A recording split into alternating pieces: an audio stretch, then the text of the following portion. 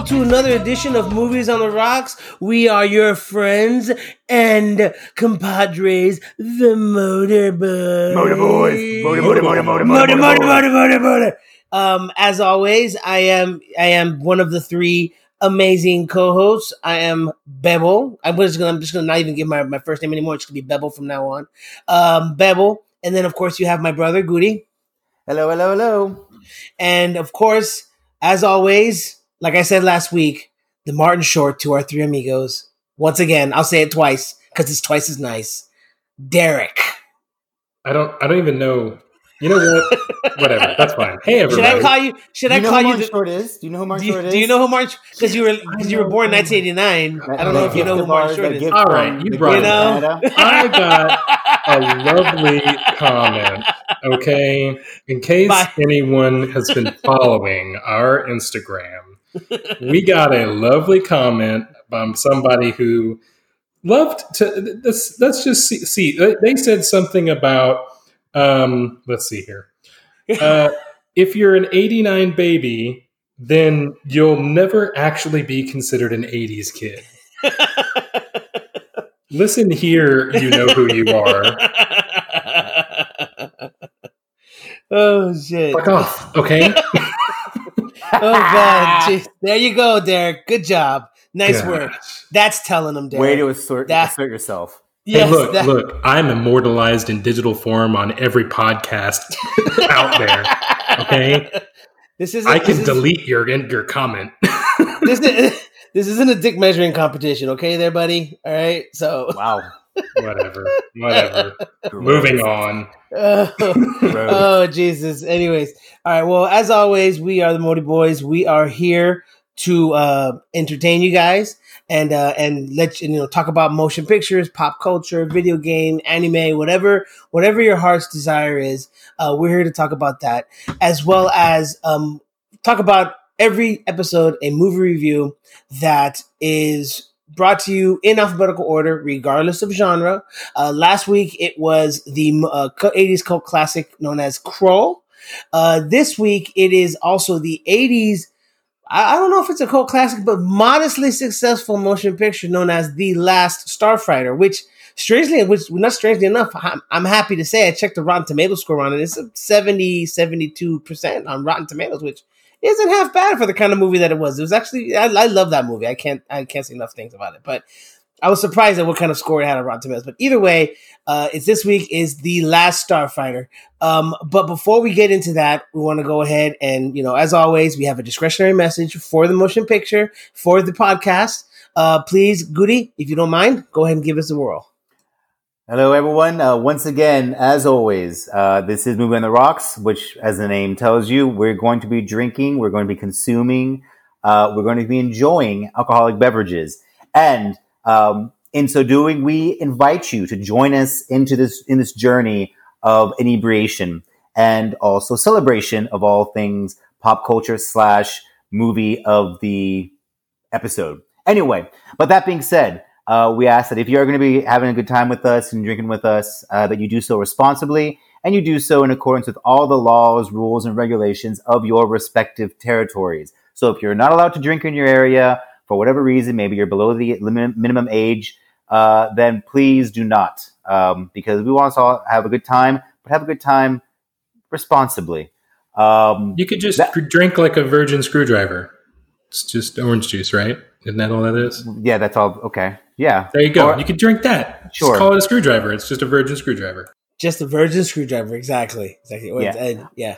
Also, as well, I just pretty much said we are going to be getting a little bit of things may get a little bit tipsy, and so things might get a little saucy, a little spicy in our language. And it's all being done in good fun, having a good time with all of us. We're just hanging out like friends, just chatting, shooting the breeze, if you will. So please don't take anything too seriously. And if you do, and if you're offended by anything that we say, we do apologize. It's not our intention. Our intention is just to have a good time. And so, all right, there we are. Enjoy. Cheers. Us.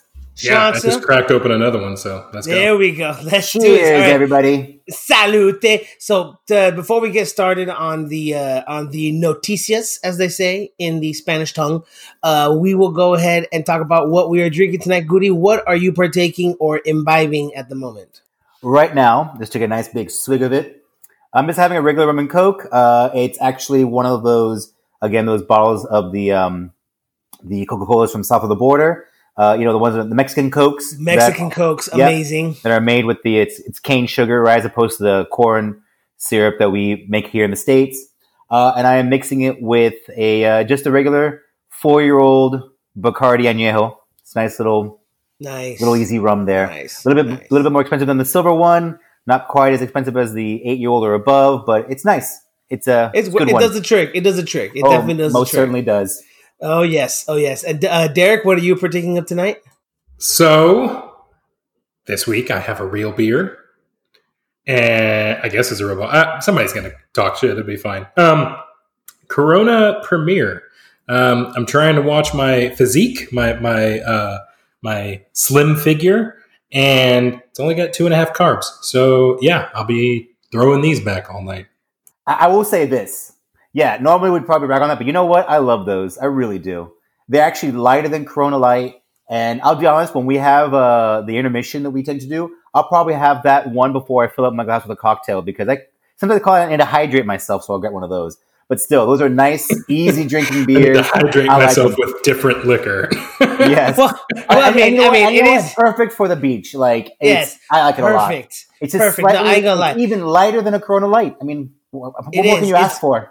Fantastic for the beach, dude. When we usually go to the Sanibel, we usually take like a 24 pack, and we have to refill. Like we have to replenish that amount like halfway through the week. So yeah, it's a great beer, dude. Good job.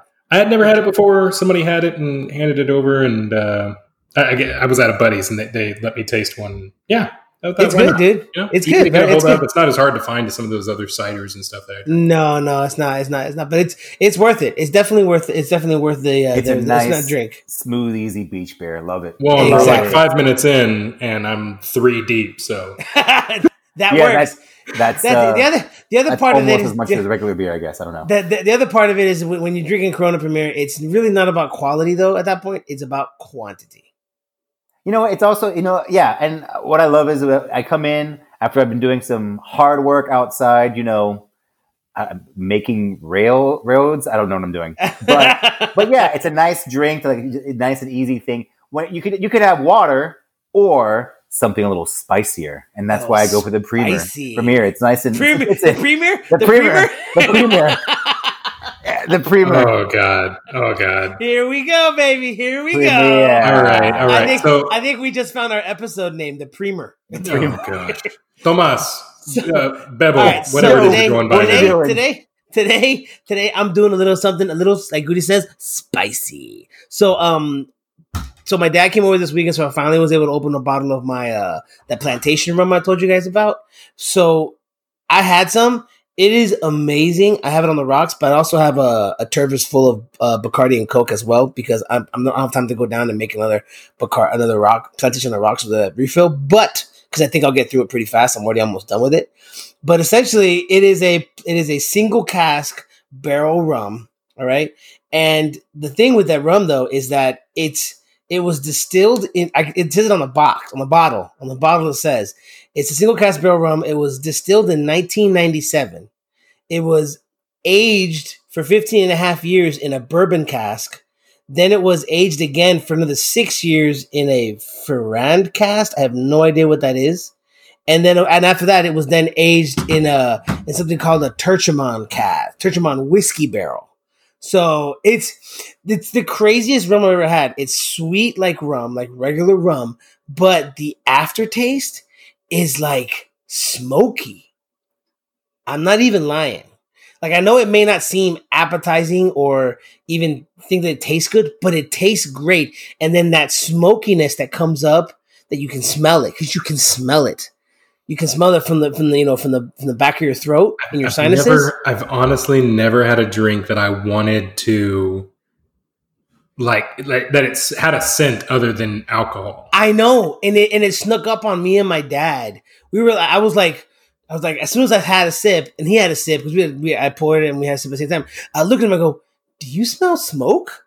He's like, "I do," and I'm like, "Is that the rum?"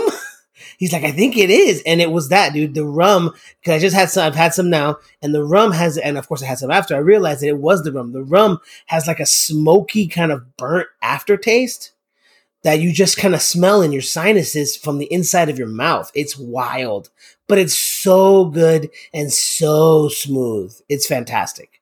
Can't lie. Sounds tasty.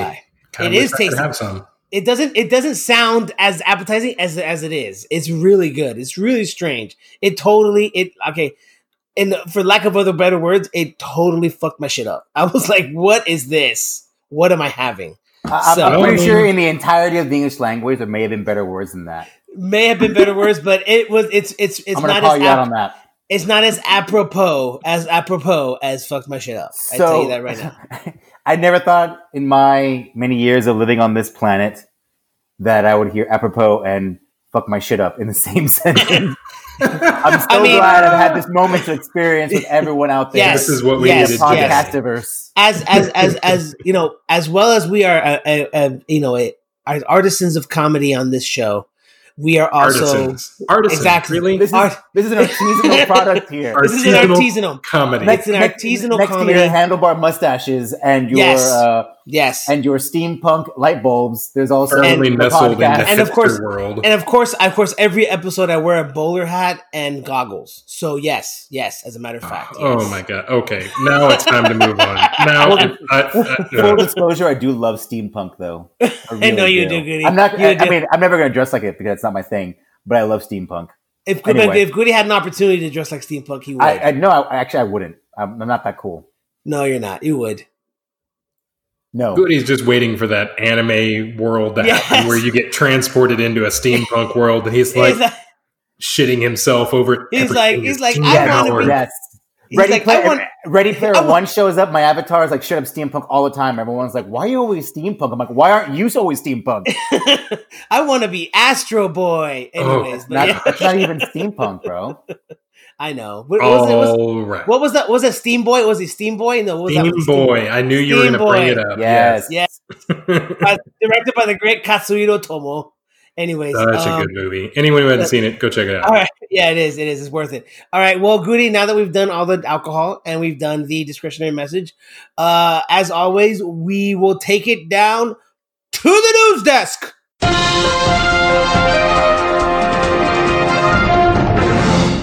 News of the day. News of the day. I will not participate in this. It never really gets old. It's always fantastic. What is the first news item? Meanwhile, people around the world are turning down the radio so they don't have to hear our that's war. Noise. Europe attacked. Oh, go ahead. What happened? Sorry. Thursday. What's the first news article? Thursday, September 17th, in the year of our Lord, 2020. Anno Domini. This has been the most shit year ever, and we're not going to celebrate it right now. Or the common era. This is for all you podcast kids 10,000 years from now when you're floating in Alpha Centauri, and you're like, oh, let's get some oldies going. Here we go. Anyway, so the big news. Big news in terms of... year 10,000. Oh, no. All right.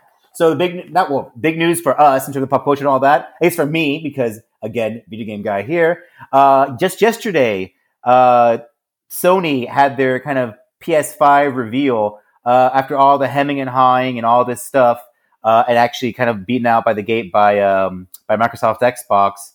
Sony finally officially revealed the prices for their two PlayStation 5, along with other stuff which I'll get into, two PS5s. Basically, it's the same system. The guts are all the same, and there's a reason why I'm bringing that up now. But if you want to have your PS5 with an optical drive, then you will have to pay $499. But if you want to have the same guts, same capability, all of that, but just a full digital version of it, no optical drive, you're just going to have to download everything, then you will have to pay actually, for a lot of people, only $309. So it's a $100 difference to get the all digital version or the one with the optical drive if you want to do that. Now, the reason why I say I made a big point of saying, it's the same system, same guts, all that, same hard drive space, which was kind of surprising to me because if you want the digital version of it, you want to have a little bit more hard drive space. But apparently, the hard drives they're going to be using is not a standard regular one. It's a solid state drive, but it's 825 gig solid state drive. Not quite the terabyte, but not quite. It's away from the industry standards. Apparently, is what they wanted it to do for this. But it's the same GPUs and all that stuff. So same graphics processors, all that stuff between the two of them. The reason why I say that is because it seems to be what some are saying is that Sony basically waited so long on revealing the price for the system because they wanted to see what Microsoft was going to do, what the Xbox was going to be. Xbox Series X and the Xbox Series S. They're kind of, next gen competitors. The difference though, and this is what one assumes PlayStation is going to do, is that you can get the Xbox Series X, which is going to be the same price as the PlayStation 5 optical drive version, $500, or you can get the Xbox Series S, as in Snake, for only $300. Okay. The thing is, though, is that they are not the same machine. Like the Series S is notably weaker than the Xbox, the Series X, and the PS5. So you're paying a lower price point, but you're getting a lower tiered machine, as opposed to the Xbox, PlayStation, which you drop another $100 and you're going to be getting more power for it. Which some I have said, a question about that. Go ahead. Do you think the Xbox Series S, the lower tier model, is the grandparent gift? You know what I'm talking about? Like the kid says, I want the new Xbox, and then grandparents come back with the S when they wanted the X, right? I that might be what's going to happen, and that's going to probably be like what happens like when Switch came out, the Switch Lite, and those were available, and not the regular Switch was available, and so the kid got the Switch Lite, and then it was like clearly not as good as the regular Switch, for different reasons. I mean, they labeled that Switch Lite as a much more wide demographic than I think it really turned out to be. Right, for the really solid fit of who would work best with that, it's really like a Game Boy replacement, right? A giant upgrade to a Game Boy. For those people that are always playing games and always mobile or never connected to a TV, right? Well, yeah, exactly. But the problem is that you cannot connect it to anything, though. Once you have the Switch Lite, you can't take off the controllers. You can't dock it. It has none of that capability. It's just a smaller version of the Switch. But it has none of, you can't put on a big TV or anything. So, yeah. And that became for a lot of people, that became, no-go. But, it could be. And the thing is that one of the things I've been reading about is that the problem with a lot of developers are like, okay, so now we have to make sure our game works on all these different tiers of console.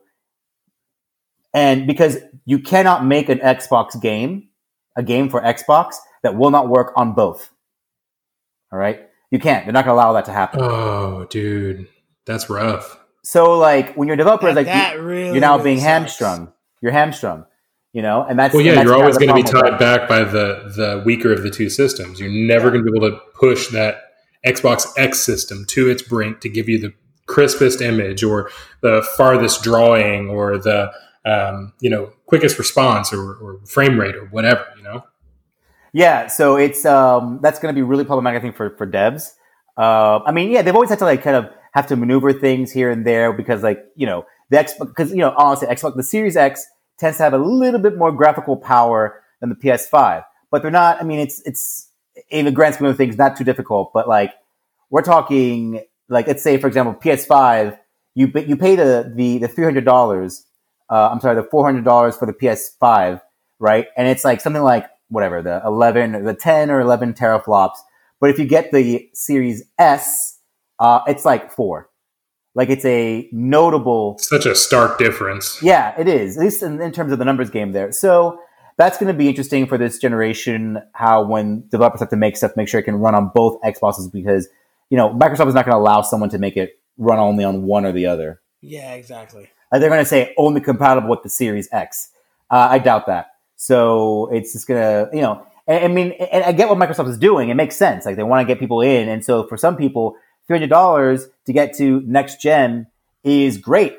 But I mean, with some differences, whereas you can drop another $100 and you get the PS5 and it's better than the other one, but not quite as much as paying for a Series X. I don't know. The Sony's release dates for those, November 12th is going to be when it releases in a few countries, US, Japan, Australia, New Zealand, a couple other states. And it won't be until November 19th where it is going to be released for the rest of the planet. So basically November 12th, a couple countries, a few countries here and there, and then everywhere else in the world, which means Europe, because Europe doesn't have the November 12th. It's November 19th for everyone else. And they also, of course, dropped some more news beyond just their systems. They did some reveals. Which one are you going to buy, though? Me? Yeah. See, I don't know. Because one of the things that came out was that they said that PlayStation 5 is going to be 99% compatible with PS4. They said on the presentation? No. In an interview, away from that, 99% compatible with PS4. Well, here's the thing: they didn't specify if that means 99% as of right now anyway. 99% compatible. Does that mean with the disc or with not? Because I've got a crap ton of PS4 games, both digital and hard copy, and if it won't run on disc, then I have these empty discs here that are not going to be doing anything, right? Well, and if you have the digital copy, will it allow you to carry over to? Well, and that still has yet to be determined or revealed to us. Yeah. So I had a digital of LA Noire, and it didn't allow me to carry over LA Noire to my PS4 from the PS3. Yeah, I get. Yeah, so I don't know. I have to wait and see on that. But I got a lot of stuff, and if not, then I'm just going to be riding two systems for a while. I mean, I'm not going to get some release on launch date, which is another thing I'll mention right now. The total fustercluck that was the pre-order debacle that happened overnight, like last night. Overnight on the 16th and today, which I'll get into. But I'm not an early adopter guy usually, so I'm not going to be there day one. I'm going to wait for some of this to settle, for them to reveal. So I need to know, so I can know whether I can, will I be able to confidently trade in my PS4 and put that money towards a PS5, or am I going to have to hold on to my PS4 for a while to finish up whatever I can? At least the hard copy stuff. If they say, "Oh yeah, your digital PS4 games are going to be able to transfer over," then I'm okay. I'm good with that. The hard copy stuff. I'm just gonna dig my heels into the sand and say I'll buy the next PlayStation that lets me play my current PS3 games, because that's the only console I have on my Switch, and it'll never. That's not going to happen. That's a negative. That's a negative, bro. Negative Ghost Rider. The pattern is full.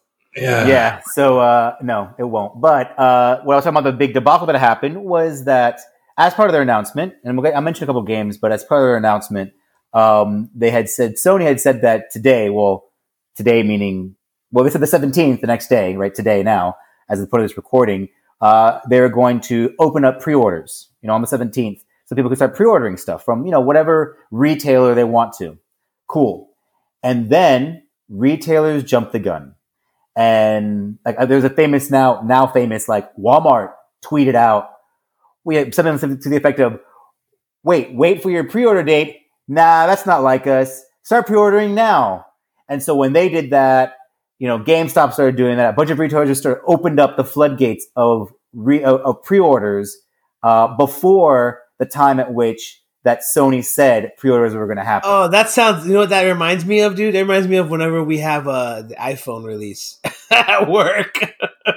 Well, what ended up happening... It's a complete disaster. It was a disaster of people that you've got people that are loyal, fans of the system, and they're waiting for... They signed up and registered for that whole, Sony said we'll email you when the pre-orders are going to happen, and then that never happened because Sony didn't make the announcement. It was retailers made the announcement. And then when people heard about that, everyone's rushing to all these, different retailers, different sites. And it was a whole thing that kind of happened with the SNES Classic and the NES Classic, was that it was sold out, and then it'd be in stock. You click on it, and in between you trying to pay or not, it'd be out of stock, or it'd be in your cart, and then suddenly disappear from your cart.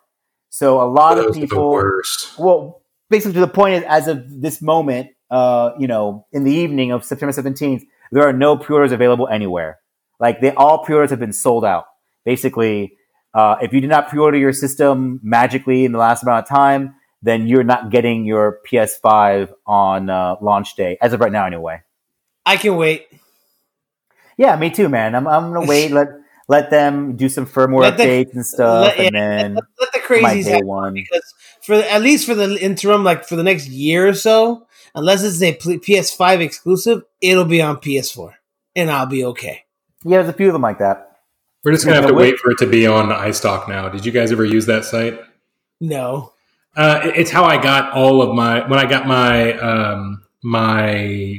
the Nintendo Classic and the Super Nintendo Classic. Even when I got my Switch, they were all sold out. You couldn't get them anywhere. There's a site called iStock now, and they only cover like 30 products, but you can basically Don't tell anybody. Why not? I already said the website. Anyway, God damn you. Whatever you want, and it will notify you like every 10 minutes that a product is available. And I ended up driving 20 minutes to a Target in the middle of nowhere, and they had the Switch. Like they had two of them just sitting on the shelf. Shit. Actually, I have used that site. I remember using that site for the SNES Classic way back when. Yeah, I remember that. But to anybody who's listening, as of right now, when we're recording, the PS5 is not listed yet. You can suggest it. I'll do it for you in just a moment. So that they'll, everybody go suggest it on the site so that they've got a reason to go and track the PS5. So we can all get one. Or Goody can get one. I'm not going to buy one. Goody can get one. Yeah, right. No, I'm not. I'm really not in a hurry. I got enough of a backlog that I'm not worried about that. Other announcements they made at this Sony presentation.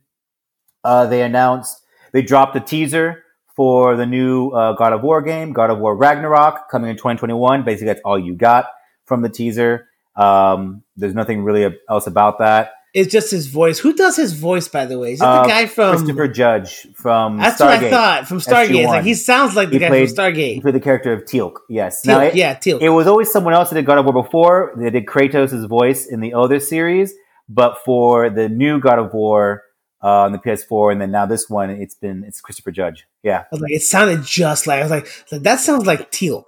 Yep, that's him.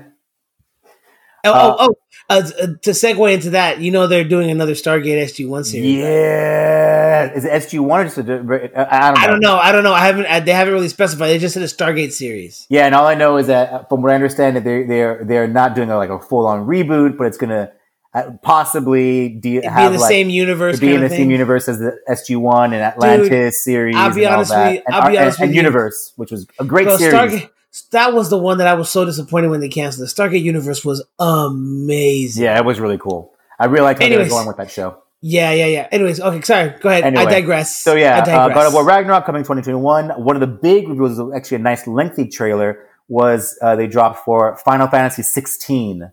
Final Fantasy 16, which it's so crazy we've gotten that far in the series. Yeah. And that's, of course, haven't even finished 15 by now. So no, I haven't even completed 7. I haven't even completed 7. So either way, wait, the original 7 or the remakes? Like the original 7. I never even finished it. Oh, dude, come on now. That's like 20 years. I might trade in 15 for the Final Fantasy 7 remake, because I'm not going to. Honestly, I got it and I played it for a bit, and it just never really clicked with me. I heard good things about it. I'm sure it was a really great game, but it did not click. Something about combat I was not into it. So anyway, Final Fantasy 16, which is, and this is for PS5, Sony seems to be throwing money at Square Enix for different reasons. Different things they're doing. For example, the Marvel's Avenger game. Because they're amazing. Well, because they can, but one of those things where Square Enix makes a game like Marvel, the Avengers game that just came, that's gonna, that's out or is about to be out. No, it's out. I don't remember now, but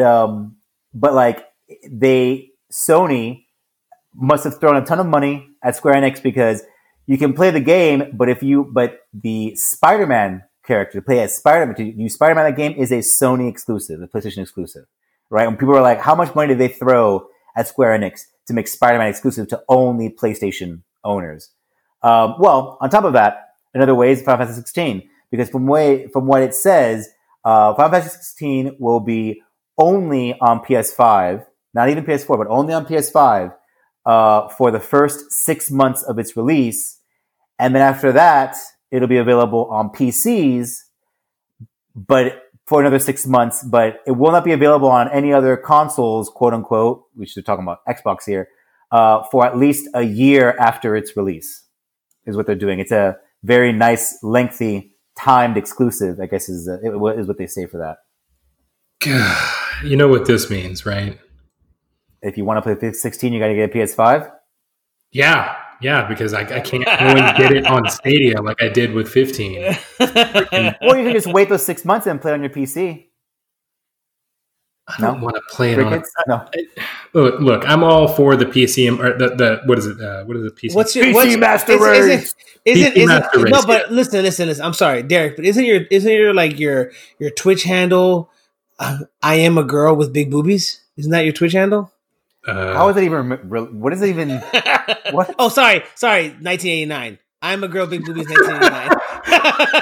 How is it even related? I'm not even sure why. No, so because he's a PC gamer, dude. He's a PC gamer. People Twitch stream on consoles too, dude. What?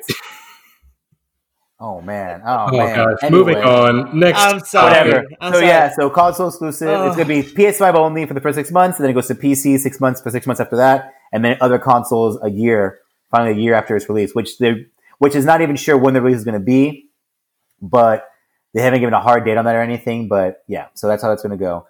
That's actually good news, I think. But I mean, what they mean by other consoles, they mean by PS4 as well, or is it just going to be? No, I don't think this game is going to come up for PS4 at all. Okay, that's what I thought. Think so. That's what I thought. Like I think they're going. No, I mean that's kind of what they did. They figured with. Because they revealed, usually what happens with new consoles. I mean, they usually phase it out after about a year to 2 years. So. I mean, it could be, but I guess they figured they didn't want to like sacrifice any graphical fidelity or any of the stuff or any of the kind of like the size of the game by having to like cater to the earlier generation. I mean, that's what happened to Resident Evil 8 Village. That was going to be a PS5 and except as of right now, PS5 and PS4 release. And then Capcom decided, no, forget it. We're just going only PS5. It's not going to come out for the PS4 because of the fact that it holds them back. It holds them back on what they can do. You know, I'm kind of surprised that Cyberpunk 2077 is coming out for both PS4 and ever. Both current. It's coming out ever. Well, although it's coming out soon-ish, but the fact that it's going to be coming out, for both current gen and next gen with a game of that size. Although, from what I understand, it's like one of those things where, but you really want to get it for next gen because CD Projekt Red has really done a lot of stuff with it and a lot of work to it. And and that's one of those games that I've been waiting for years and years and years to come out. And I love Cyberpunk genre. So, that's one of those games that I'll see if I can wait until PS5 comes out. Unless I need to check and see if that's coming out in, Stadia, because I'd much rather play it on Stadia than Switch. Yeah.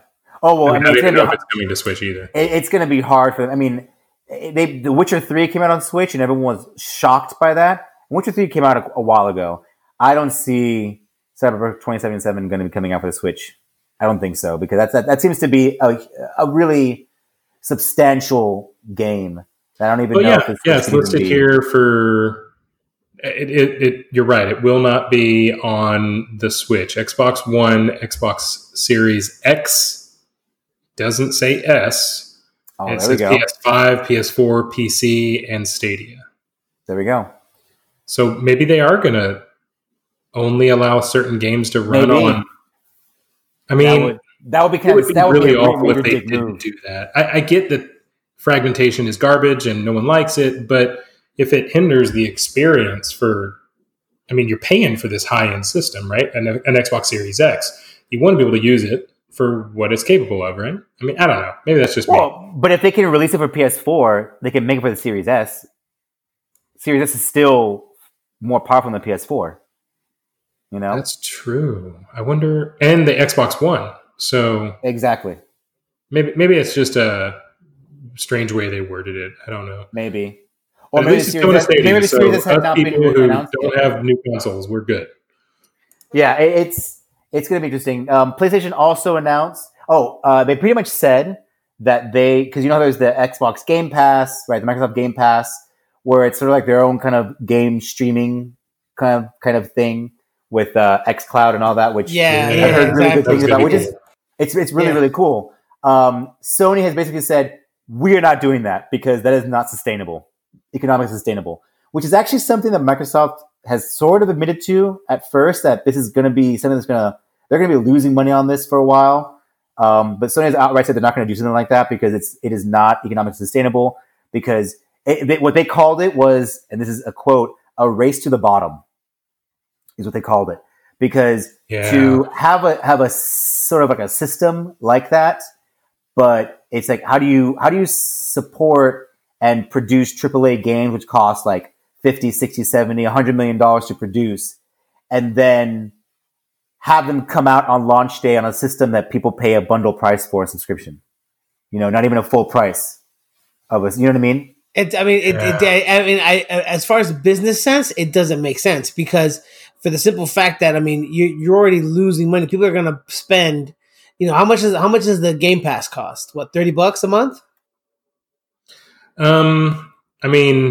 I don't know what xCloud is going to cost, but the Stadia was something like $15 or something like that.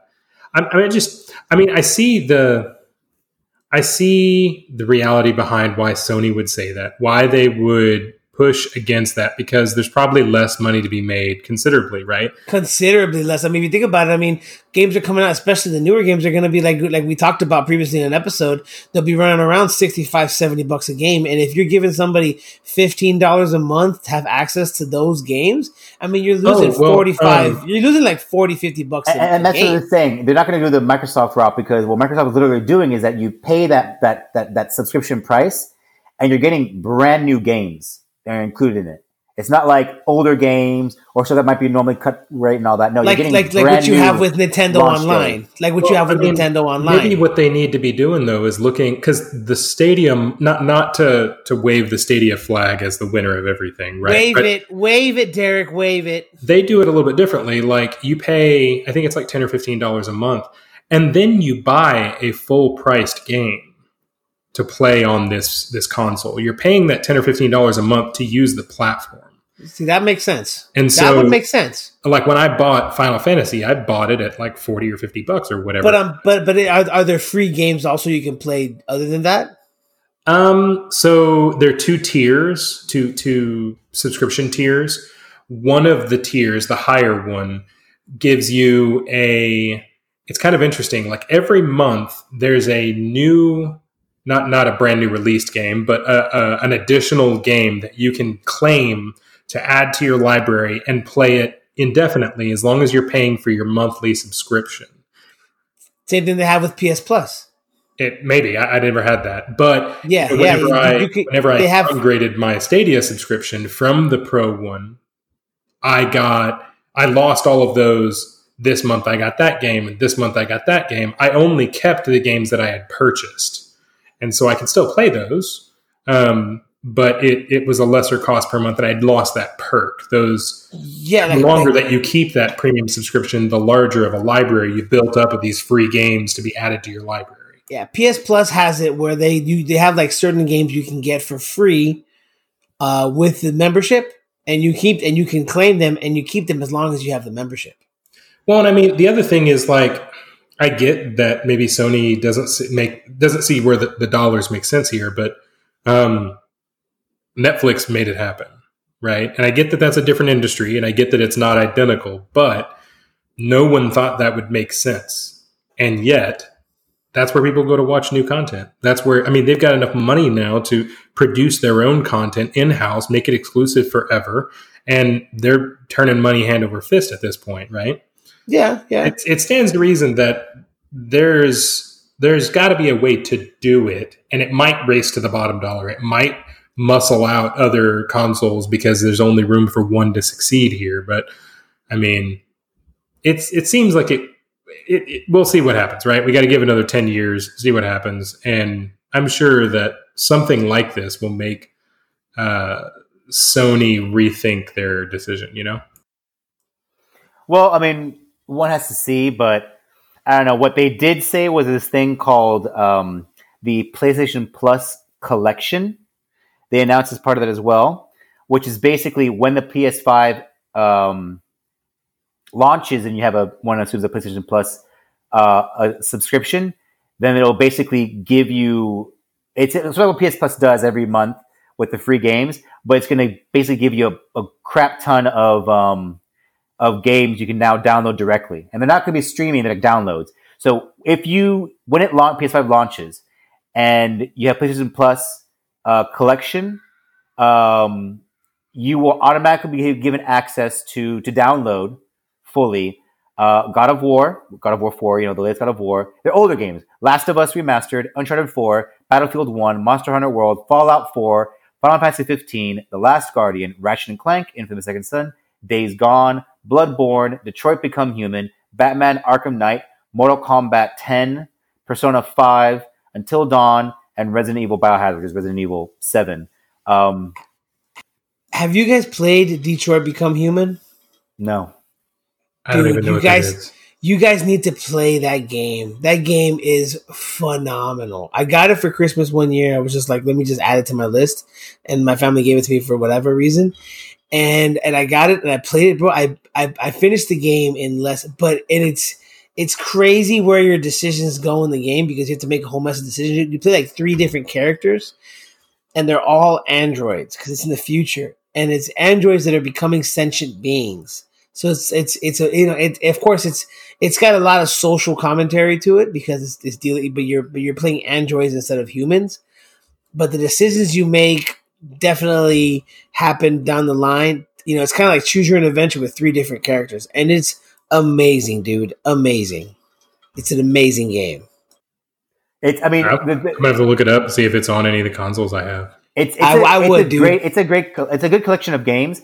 The only thing is that like, if you are someone that's kind of like watches every month what PlayStation Plus offers, a lot of those have already been available, or they're games I already own. So it's sort of like, all right, it's nothing there really for me. But those are like as they kind of describe it, those are pretty good PS4 defining games. I mean, like those are like blockbuster games from like the life cycle of the PS4.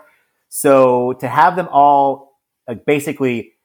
When you buy a PS4, PS5 rather, this is included on launch day, 15 games you can just download and start playing. Well, considering your bandwidth and the time and all that, blah, blah, blah, blah, you know what I mean? They have these really solid games coming out, overall solid games coming out that you can now get as included as part of your PS5 purchase. That might be worth the price. That's not bad. Well, it's definitely a lot of games to hold you over while you're waiting. Because you know how it is with the new consoles. Like there's always that period where it's like there's like a dearth of games because like companies have to make them and release them, and so you're not going to have a lot. Everything's rushing out for the console release, right? And so there's a big gap before anything new comes. Yeah, exactly. And so it's but again, 15 games, which these are not small games you're going to be getting, a lot of them. So they're definitely stuff that can tide you over for a good long while before that next quote unquote big game comes that you need. And speaking of prices, yes, they did confirm that the PS5 games are going to be basically $70 a shot. But it's okay.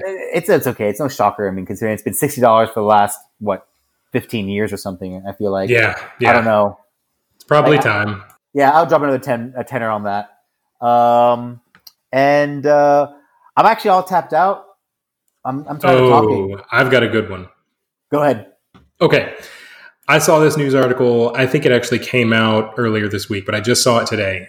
This guy, some guy, I forget, I don't know his name, whatever, he's out there. You guys can check this out on Kotaku.com. Anyway, he spent 4 years with a Nintendo 3DS hand drawing an anime frame by frame. Let's let that sink in a little bit.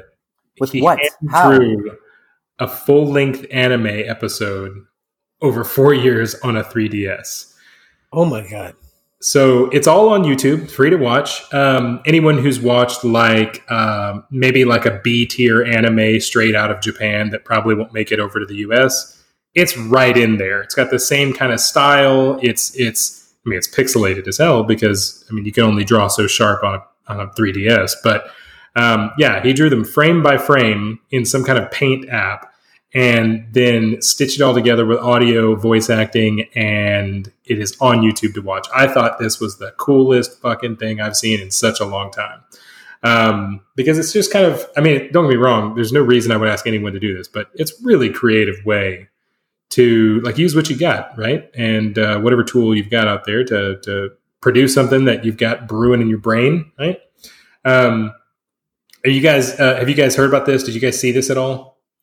No, I hadn't heard about that at all, but this is like that perfect mountain climbing kind of analogy type thing when someone says, why did they climb the mountain? And it's like, because it was there. Like you ask the guy, why did you make an anime on a 3DS? He goes, well, because I wanted to see if I could. And then he does it. Figured out how to do it. It's like when that guy that recently played Doom on the pregnancy test. Yeah. Able to get the original Doom to run on a pregnancy test in a tiny digital screen. I saw that. Yeah, that was 4 frames a second. That was impressive. He replaced the screen, but it was impressive.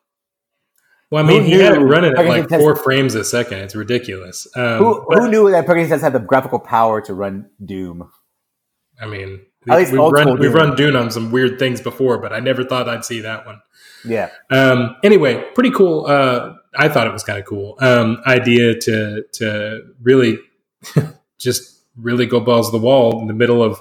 I guess if he did this over 4 years, he was doing this long before COVID. But I bet COVID helped him get some isolation to finish this project. So, no, it's really awesome. That's badass. Actually, I can't even do anything in my life. And come on now. So anyway, so to actually have a little bit of movie news here, I'm surprised no one brought up the new Dune trailer. What's Dune? Oh, dude. I'm kidding. Okay. So, I didn't bring it up because I didn't know if we were going to be talking about. So, as always, the Pesci moment in the podcast. So, it was crazy, but then I saw someone posted on Twitter the other day. I don't know who it was. It was just somebody on Twitter. And they posted a picture of the sandworm at the end, and then an eyeball, like with a pupil zoomed in at the same time, and it looked exactly the same, dude. It was crazy. I'm going to need to visualize this here. You need to visualize it. It's pretty impressive. I'll see if I can find it on Twitter, but either way, it's impressive. It was like a side-by-side picture, and it was just like, I was like, wow. And then it just makes you wonder, like, Denis Villeneuve is an absolute genius director, because I think, the movie, if people don't know, Dune, the motion picture, is going to be coming out this fall at some point. Hopefully, if not, it might be pushed back to next year. Who knows? Because they just pushed Black Widow, and they haven't pushed that yet, but it's going to be pushed. And they just pushed back Wonder Woman again to like December 25th. So, but not Mando. But that's a streaming, so it's okay. We're on the theaters. But this Dune movie is supposed to be first one of 2 motion pictures. So it's a 2-part series. So I'm not mad about that. I'm not mad about it either. There's so much story to be told, right? They need to do that. That book is too dense for one film. Exactly. Well. And just by watching the trailer, you're just like in awe of what they've done so far. Like Raban the Beast. What's his name? Raban, I guess. Is that his name? The Beast. Yeah. Raban the Beast, played by Dave Bautista, and then you see Momoa as Duncan Idaho, which maybe people were pissed. I don't know. Maybe he's supposed to. I haven't read that far in the book. I'm still behind the book. I've been on different things. I've been reading vast. I've been reading different things like graphic novels recently, but I need to get back into Dune. They have Duncan Idaho, and then they have, of course, Josh Brolin as I was about to name his dad. Josh Brolin as Gurney Halleck. And Oscar Isaac looks badass as Duke Leto, and Rebecca Ferguson looks amazing as Lady. I mean, it's amazing. I mean, the person I think looks fantastic. I don't know if you guys noticed, but did you see Stellan Skarsgård as Baron Harkonnen? Oh, dude. I didn't even recognize him. Holy crap! Yeah. Did you see him? He looks amazing. Yeah, he did. I didn't even recognize. That was awesome. And they just released his toy today, like the image of his toy. Oh, I'm buying. Holy shit! Jeez, wow! It's from McFarlane. Like Todd McFarlane. Oh, of course. You know, McFarlane has his toy company, right? He has his toy company for like collectible toys. Yeah. And so he's got the contract for Dune collectible toys. So he just released the image today of Baron Harkonnen for his McFarlane Toys line. It looks amazing. Like I'm thinking about buying it. It looks fantastic. So I mean, I can't say enough. I'm sorry, Derek. I didn't mean to steal your thunder, dude. The trailer is fantastic, especially that scene when you see the guys like flying in their suits, dropping down. Like, I mean, I don't know what the hell they're going on in this movie. How they did this movie, I have no idea. I mean, it's amazing what they've done for this motion picture. No, that's why I was bringing it up. I wanted y'all's take on it because, I mean, prior to like a week or two ago, I'd never seen the movie Dune. I definitely haven't ever read the book, and I know that there's not one book, there's a whole bunch of them, but, I only knew kind of the lore of like how just about every sci-fi, I don't know, galaxy, every sci-fi series title that has come out in the last 40 years has been influenced by Dune in a certain way. Yeah. And I mean, I'm a huge Star Wars fan, and I knew that a lot of it came from Dune, but I never took the time to go back and look at it. And I watched the original Dune movie, and I mean, you know, it's all right. It's definitely dated, right? But it's definitely good. And I could see that there was so much.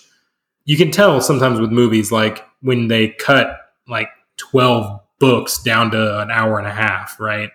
And I could kind of tell that with the original one. So whenever I went back and looked at how the new one is going to be broken up into, I think it's only the first book is broken up into 2 movies. And I'm totally down for that. The original movie was just the one novel. Actually, it's the same novel, the Dune novel. It's the same novel, but they've really broken up quite a bit. And it's funny.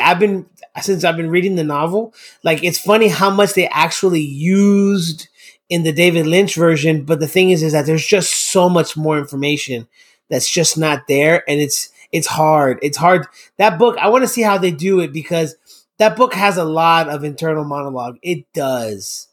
Well, and that's what I could tell that they were trying to compress a lot of backstory into like, I don't know if it was an hour and a half or 2 hours or whatever, but they're trying to compress so much of it whenever they start having like inner dialogues that you can hear the actor whispering their thoughts right into a microphone. And I'm sitting here thinking like, you probably should have just depicted whatever story that came from, right?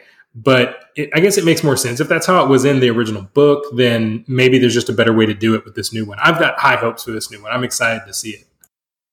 I'm looking forward to see it too. I mean, just like for anyone out there, like the Dune series is such an expansive series. Like this movie, and even the older movie, I think from '84. I think was it made in '84? 84. The David Lynch one with Kyle MacLachlan and Patrick Stewart and Jürgen Prochnow and Sting. Amongst others, but like, what's his name? Dean Stockwell. Yeah, he was there too. Brad Dourif. Al from Quantum Leap. Al Calavici. I think he's a Colonel Calavici. Colonel Calavici. Was he Colonel Calavici? He's a Colonel. Anyway, Colonel Calavici.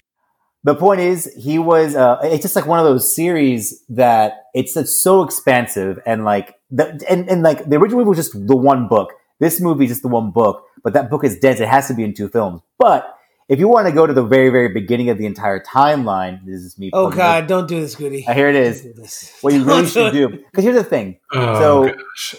Frank. All right, hold on. We're about to be talked down to, Derek. I'm not. No. Goody's gonna be talking down through his nose here, like he's gonna be looking down. No. I'm just saying. You really should be reading because Dune is Frank Herbert, right?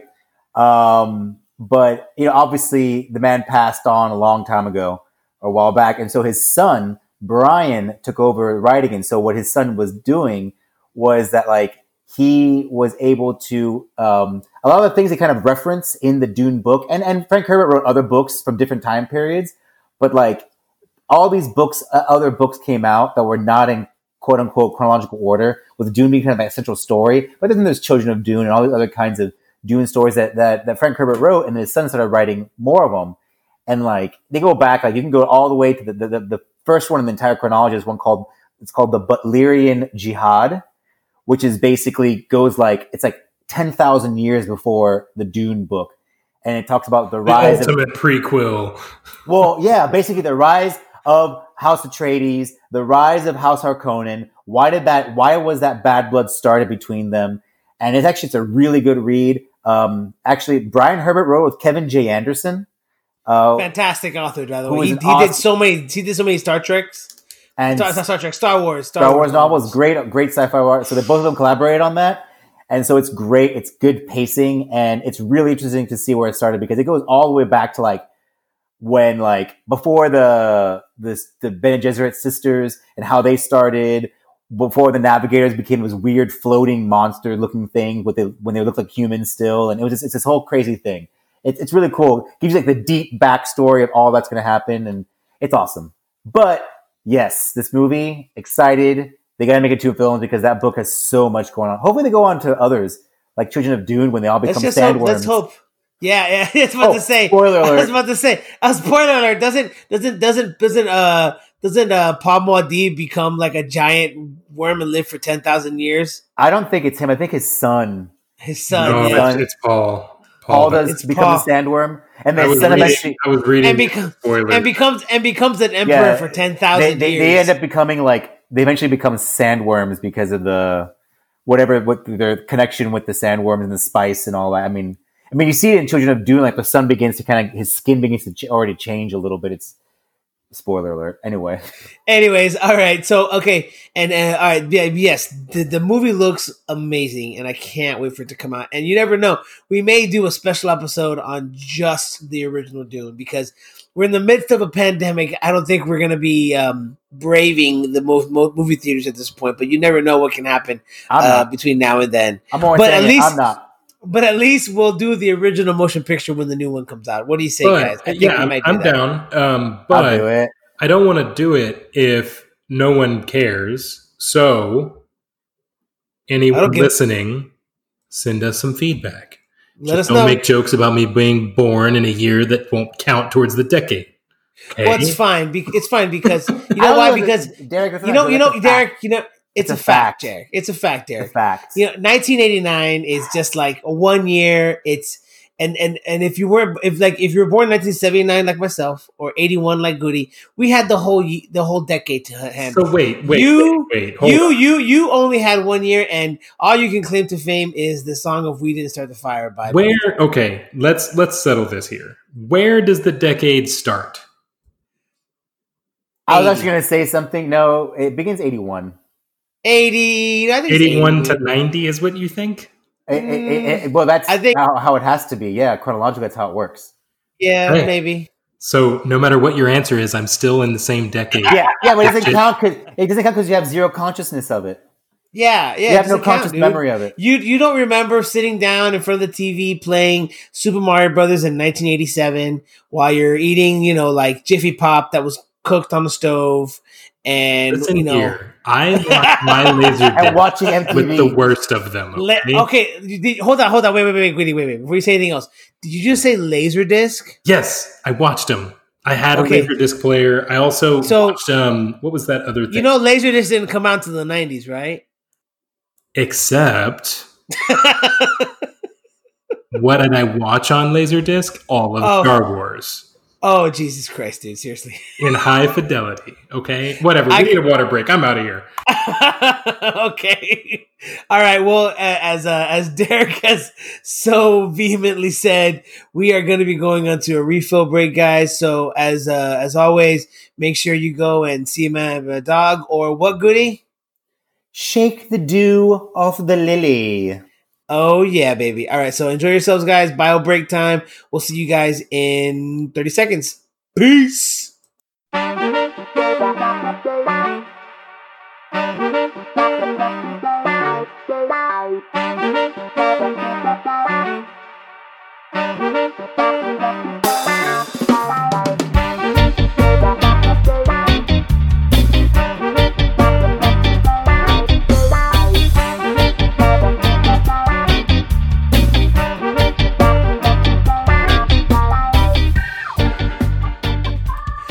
And we're back after the refill. Hope you guys got enough out there in the world. I don't know. Maybe you were able to dispose enough. Or you went to the bathroom. Whatever it is you people do. Yeah, whatever you people do. Seconds that we pause this show. It's actually like 30.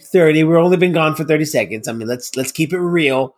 Let's keep it real. I don't know. It wasn't enough time for everybody to listen to WAP by Cardi B and Megan Thee Stallion. Let's not get into that. Okay. That is some next level stuff there. I've next heard 10 levels.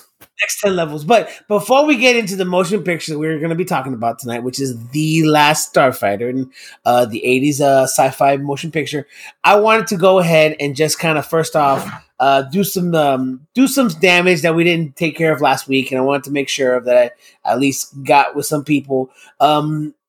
First off, I want to give it was a couple shout outs. We had a thing going on Instagram, like wrong answers. And also a shout out to our sister, Noelle. Noelle, if you're listening, enjoy this because it's the only time you're going to be brought up on the show. I'm kidding. I love you, Noelle. 10 seconds of fame. 10 seconds of fame, baby. I love you, Noelle. No, I love you. All right. So Noelle, that's our sister. That's me and Goody's sister. But on the other side of the house, shout out. But on the other side, we have some people that were giving us wrong answers on Instagram. So I had them up. Oh shit, I gotta find them again. But in considering that during the week we had some wrong answers, we have 4 here. We had Frank Pages, Frankie boy, my boy. We had who else? We had a guy named a friend of mine named Danny, little skinny Danny in my fraternity, Danny Ramirez. Hold on a second, man. I had it here, then my freaking Facebook updated. Hold on a second, dude. Oh, you upload the update. Hey, let me check my MySpace. I think my MySpace account. Yeah, maybe. Hold on, I think it has it there. Seriously. Oh, okay, I can figure this out now. You guys can both suck my asshole. Seriously. Oh gosh, here we go. Wow, that was so gross. Boo. All right, so we got Joe. I'm gonna sip some of my drink to cleanse my throat from that. Cleanse my palate, clear my brain. All right, so we got little Joe, my boy, little Joe Vega, that lives up in New York. Originally from Hell's Kitchen, he's from Hell's Kitchen, New York, but he lives in New York. Little Joe, what's up, baby? My friend Frank Pages, his wife Carmen, Frank he did the wrong guess, and then he said the movie was actually Dune, and it was Crawl. So, Frank, you're an idiot. Your wife is amazing. Good job, Carmen. The wrong I said everybody give a wrong guess. He gave me 2 wrong guesses, Nightmare on Elm Street, because of the Glaive picture, and Logan Lives On, X-23. He made up a movie. But then he decided the real guess was Dune, and then his wife was like, you're an idiot. It's Crawl. He's like, right? I fucked up. I was confused. Then I have, of course, my brother and my old teacher from high school, Mr. Rob Levon. Mr. Levon, sir, if you're listening to this, good on you, sir. And his great one, his comment was fantastic. Oh my god, one of my most favorite teachers of all time. Yeah, he was awesome. He wasn't my teacher. I didn't have him as a teacher, but I had him. He was in charge of the drama club, and he was phenomenal. And I love him on Facebook. He's great. But his comment on Facebook is amazing. Check out his comment. His comment as the wrong guess was, obviously, it's the long-lost sequel to Army of Darkness, in which Ash gets his hand back, but the chainsaw is possessed by an evil starfish. What? That's it. Evil Dead 4, Blades of Darkness. You know what? Call us. Call us. Trademark Motorboys. Hey, Mr. Sam Raimi, call me. Call us. We got it. And of course, Goody is cash to Mr. Levon because that's a great idea. Then we also have our boy Danny Million's brother, Gabe Million. He said that the actual Glaive was called the Holy Starfish of Antioch. That's what he called it. Not to be confused with chocolate starfish of and hot dog water. No. Limp Bizkit fame. Yeah, chocolate starfish and not hot to be dog water. I like that. That's good. Of course. That's good. Tino Paul, our cousin Tino, he called the movie, as a wrong guess, Saturday Night Fever 2. Yeah, no, I can see that. A horrible bladed weapon. I get that. I get it. I get that. And then, of course, Javi Del Rio. You remember Javi Goody? Javi Del Rio from UM. He says these are a cutscene from Karate Kid or that part in Dirty Dancing when things go terribly wrong. Oh, my God. That's a nightmare sequence. And then he says, and then Danny was like, Danny Ramirez, little skinny Danny, my fraternity, he called it the teaser for Cobra Kai season 3. Yes. So, yes. Bladed weapons everywhere. And Joe, my friend Little Joe, he called it Jeepers Creepers 4. Oh, man. Love it. Love it. That's where we would start. This is all solid material. I don't know why people are not beating down our doors. I don't know either. Doors. Like, this is great ideas. But as everybody, thank you for guys participating. I know we probably should have done it last week before we recorded, but honestly, we forgot and we're drinking, so I wanted to make sure we took care of it right now. We did not forget anything. You forgot. Yeah, this is on you. Okay, well, you know what? Both you guys can shut the fuck up. Okay. And move forward. All right, so bye, everyone. Good night. All right, so I'll talk now. Fact check. Fact check here. One moment, please. The Laserdisc, this is to defend you, Mr. Der Reich. Oh, man. But the Laserdisc actually came out in 1978. And was actually new in size in distribution in 1980. So it is actually an 80s device, an 80s medium. All right. But only fell apart in the 90s because of the advent of the digital video disc or DVD, as some of the peasants may say. You're welcome. Have a good night. It's perfect. Oh, so who's an 80s kid? This guy. Nope. Not you. No. You know what? Not you. Screw that guy. Fact check. No. Screw that guy. No. No, you don't get that. You don't get that. I mean, unfortunately, Mr. Fact Check has tenure, so we can't get rid of him. But no, you can't. That's the problem with tenure. I mean, whatever. It's fine. That's the problem with tenure. It's the academic system, but still, no, you don't get that. No. Look, not yet. Look, we don't support things like alternative facts on this show, okay? 89 has it there in the word. That is fake news. Fake news. Oh, God. All right, moving on. I'm right. You're wrong. Let's go. All right. I won't give it to you, but I'll let you have fun with it, Derek. How about we do that? I'll meet you halfway. Is this like a toy borrowing game? Yeah. I don't know what this is. Where were you going with that? All right. I'm not going to give it to you. We'll have fun with it. So here we go. It's like I'm gonna give you the GI Joes. Just stop. But I'm only gonna give you one GI Joe. That's not not even Cobra Kai. You get one GI Joe, so you can't play with any others, right? It's just one solo story. I'll give you Gung Ho because he's a piece of shit. That's what I'll give you. Oh my gosh! All right, so the movie, everyone, the movie was Last Starfighter. The movie was Last Starfighter. It was done. Came out in 1984. It's directed by Nick Castle. Written by a gentleman by the name of Jonathan Buell, which the only real claim to fame that Jonathan has is that he also wrote and directed a movie called Science Project, which had Fisher Stevens in it. I don't know if you remember that motion picture, Goody. Do you remember that movie? I think with the transdimensional thing that's like bright shiny light. It's like a cylinder object or something. Yeah, and then like every room in the high school was like a different time period. Yes, okay, I remember that. Is there a hot dinosaur girl in it?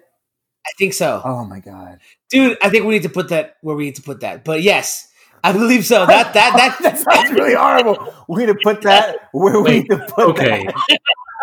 Yes, we're gonna have to talk more about this movie because this is okay. So that movie is super campy. It's like way little like that. That's that. If you want to talk about an '80s deep cut movie, that is an '80s deep cut movie. It stars Fisher Stevens, which before that point, I don't think his even claim to fame was even out yet. I don't think he'd even had Short Circuit at that point. I don't think Goody. I don't think so. I don't think Short Circuit even come out. So this is before Short Circuit came out, and he played like kind of like a what was it, like almost like from Happy Days. He played like a kind of like the cool kid in the school, the cool guy who was like everyone was kind of scared of, and like he trying to stay a bully or a popular kid. No, like the popular kid. You know what I mean? Like it was just strange. I mean, whatever. He was kind of like that, like the kind of guy from Happy Days. What was his name? Fuck, man. Fonzie? Shit. Are you kidding me? I don't know why I forgot it was Fonzie. You mean like the main character of the series, at least eventually, anyway? Look, if Happy Days didn't have that title, it would be called The Fonz Show. But in any case, he played like kind of like a Fonzie type character, and then like the whole movie was basically these two guys had created this science project that created transdimensional portals that took everybody into different time periods once they went through a doorway in the school, like any doorway in the school. And so it was like them trying to fight different things. It was weird. It was a weird movie, but a super 80s camp movie. It's got Dennis Hopper's in that too. I didn't even. Yeah. Wow. Okay. So, yeah. So I mean, like, so this guy wrote The Last Starfighter, but he also wrote and directed that movie. So that's one of his things. And then of course in this movie you have Lance Guest. You have who's kind of like done his own little thing. He hasn't really gotten into a huge deal, but I mean he's continued to have work, which is good. He's a working actor. Then you have, of course, Robert Preston, who was famous for The Music Man and for Victor Victoria with Julie Andrews. Julie Andrews, yes, Julie Andrews. Man, I'm losing it today. Oh man, yeah, I'm really losing it. And then of course, and the other person starring in the motion picture, the guy who plays Grig, is the old man from, that was his title, that was his character in RoboCop, the old man. He's the owner of OCP. So that's the guy. Yes. Holy crap. Yes. So I mean, there's quite a few under all people, that makeup. Obviously with all that makeup, you had no idea what it looks like. Okay. Yeah, under all that makeup, it's the old man from RoboCop, and I looked it up in IMDb, and that was his name. And I know they referred to him like that in the movie. They referred to him as the old man. Oh, the old man really wants to get this done. Oh, the old man wants to have all this. You know what I mean? So he's in the movie. He's called the old man. The director, Nick Castle, he's famous because he's the original Michael Myers. I don't do horror movies, so I'm out. Well, anyways, Halloween, the original Halloween in 1978, the character it was never called Michael Myers. The character was called The Shape. So he played The Shape in the original Halloween movie. That's him in the mask. And actually, that's him in the new one that came out 2 years ago. Also, other than the scenes where there's like a lot of action and stuff, if it's just him as The Shape, just standing around doing something, that's him. He's The Shape in the last one that came out with Jamie Lee Curtis. And he's going to be in the new one called Halloween Kills. So, and he hasn't made a movie for a long time. And then after he did this movie, he directed the other 80s kind of cult classic, The Boy Who Could Fly. Oh, wow. I remember that. That's almost like after school special level for me at some point. I remember. And I think there was a trailer for that movie with this movie, I think. I remember watching the trailer for that movie during the theaters. I don't remember when, but either way. No. But either way, I don't. In any case, he directed this motion picture. So wait, are you going to skip over the fact that he wrote and directed Theodore Rex with Whoopi Goldberg? I was going to say yes. I was going to say, go ahead. Well, actually, yeah, we were going to skip that. Derek, what I love is how Bevel says Michael Myers, and you go, I don't watch horror movies, but clearly you know who this character is because you knew it was a horror movie character. Wow, it's Derek. An iconic character. How do you not? I mean, it's like not knowing who Chucky is. I've never seen one of those movies, but I've seen him. I know who it is. I'm making a list for the Halloween special. Halloween special is a movie episode. It's like, oh, do you what do you love to eat? Oh, I don't eat meat, but I know about the buttery soft flavor of a nice filet mignon. It's like, oh, okay. All right, smart ass. Let's move on. I'm a vegan. I'm a vegan because I don't kill living things, but I love eating vegetables because those aren't alive. Oh God. Moving on. Way to offend them, but okay. Yeah, Anyways, there you go. Okay, but Goody, before me and you can talk about this movie all day long, I think we need to let Derek. Let me just go before we get started. I'm gonna go ahead and do the what's it called? The synopsis. It's pretty simple. It's a pretty simple synopsis. I'll go ahead. We haven't even done that yet. Holy crap! All right. Is it spoilery? No, it's not spoilery. I'm gonna read the synopsis. Actually, I'm gonna start reading the synopsis every time. Wait, so why do you care? You didn't watch it? No, I did, but like maybe some people want to watch it on their own. I don't know. Hey, if you haven't seen it, pause, come back. That's the point of this show. I don't think I'm getting the synopsis from IMDb so that we have a lot of time to talk. So here we go. So the synopsis goes like this: video game spoiler alert. If there's a spoiler, I don't know. I haven't read it yet. So video game expert Alex Rogan finds himself transported to another planet after conquering the last Starfighter video game, only to find out it was just a test. He was recruited to join the team of best starfighters to defend their world from attack. And for that reason, there's so many layers. Wait a second. No, not their world. To defend the Star League, of which Earth was not. Wait. Here we go. You just join me in this journey. Strap in, folks. Strap in.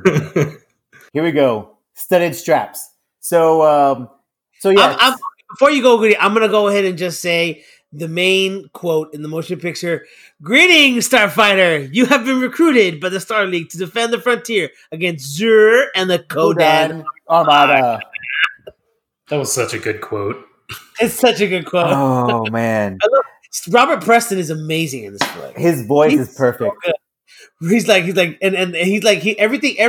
every movement he does with such panache. Yeah, it was perfect. He was perfect. He was perfect. Theater, he was perfect for like that kind of con man character of Centauri. Yes. Oh my god. Oh, dude. Okay, but I want to understand, Derek. Me and Goody have seen the movie. Shit, we saw it in the theaters for God's sakes, in like a reissue. We saw it in the theaters at one point. I want you to tell me, Derek. Derek, talk to me. Let me know. Let me just be enveloped by your dulcet tones in regards to this motion picture. Oh, okay. Go. You want my opinion on it? Yes. I want your opinion because you've never seen the motion picture.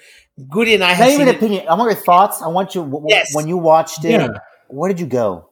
Okay, so it was.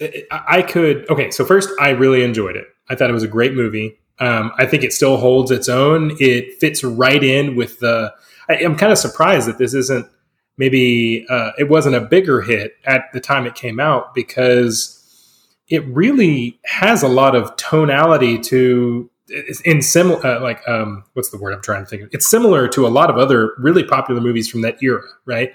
I mean, if I think about like E.T., it was I just had that same kind of aura around it, right? I really liked it. I thought it was good. I thought the story didn't. I mean, like I didn't see any of it coming. I couldn't predict the lines that were coming. It's not like a cookie cutter storyline or predictable characters or anything like that. I normally look for. I forget what it's called. I think it's called like the hero's dilemma. Like anytime you've got a story and you've got like your protagonist who like. Starts the storyline and they come across it's almost like there's a pattern. Like, you can see a pattern forming. Well, yeah. And a lot of movies that have a protagonist that kind of has this overwhelming task to overcome, there's not only the final battle, but there's also like some other thing that sets back his progress or her progress throughout the storyline. Right. And I didn't get that with this one, but it comfortably filled, what was it, an hour and 40 minutes or something? Yeah, it comfortably filled that. I didn't at any point think I was bored. I didn't think like it was dragging on. All the characters had their place and made sense the way that they were written. What was the guy's name that was his co-pilot? Was that Greg, his navigator. Yeah. His navigator, yeah. That character was hysterical. I mean, it was funny to hear him. Well, he had doubts of Alex's ability, right? And then he kind of tested him with fake ships and then like there was real shit going on, and he was like lay low, and I don't know. It just I really enjoyed it. I love that. Sorry to cut you off. I love that scene when they were talking, and he's like, "Oh, wait until we get to the frontier," and then it starts beeping. He's like, "What's that?" He's like, "Oh, the frontier." Yeah.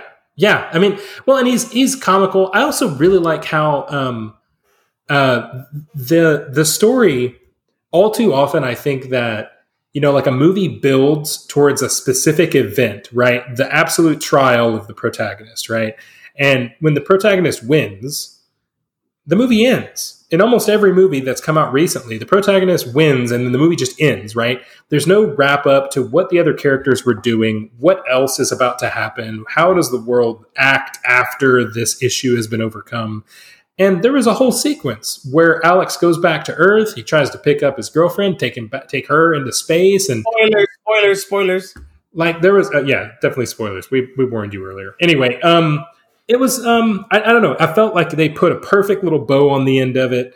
I don't know how this wasn't a more popular movie out there. I mean, I wouldn't say that it's necessarily like, I don't know, better than any of the original Star Wars trilogy, or I definitely think it was better than Krull, but it was a good movie. I definitely enjoyed it. I was thinking, you know what? You're right. And one of the things that it does wrap it up nicely when he comes back and he picks up his girlfriend, like, let's go to space or whatever, and rebuild the whole Starfighter, Star League. Because like Legion, yeah. Well, because because like the movie. Well, okay, you watch this film, right? And if you haven't seen the movie, well, you should. But if you haven't seen the movie yet, there weren't that many Starfighters to begin with, because at least in this one base, they have the Starfighters there for their debrief or for their briefing. Yeah, it was like 20 of them. It's like a handful of guys there. I'm like, well, Legion is about 1,000 soldiers, but I guess we're going to play with definitions now. I don't know. But it's a Space Legion, we'll call it that. No, a Space Legion only means 20. Okay, great. Yeah, there you go. I mean, but apparently they are amazing. I definitely did not get this when I was younger, that like these Starfighters, and because I don't listen to like words as much when I was younger. I was just looking at like cool spaceships and aliens. Yay, pew pew.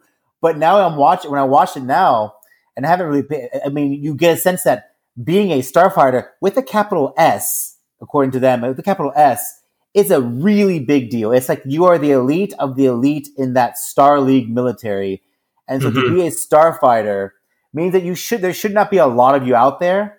But it's like, you think a Legion, about 1,000 people, yes. But 1,000 for who knows how many planets of populations per planet in this Star League. Like, it's a pretty elite group, right? And then I just thought to them be the final one, because they all get wiped out in a sabotage event. Spoilers! And so we probably said after the spoiler. Yeah, exactly. But the point is, it was a big deal, and it was really cool to see that. So let's go ahead and start from the beginning on this thing. So the whole point of the movie that started off in the movie is that you have this guy named Alex Rogan who lives in a trailer park. I mean, it's a trailer park in the 80s, which is, it's not great. Living in a trailer park is not fun. On a mountain, in a desert. He's basically the maintenance guy. Yeah, he's basically the maintenance guy. He's in high school. He's trying to get to college in the city and leave the trailer park and make something of himself. And eventually, he just not. He can't get his loan to go to college, so he's stuck there, and he can't go to the city. You know what I mean? So his only real escape is playing this game, The Last Starfighter.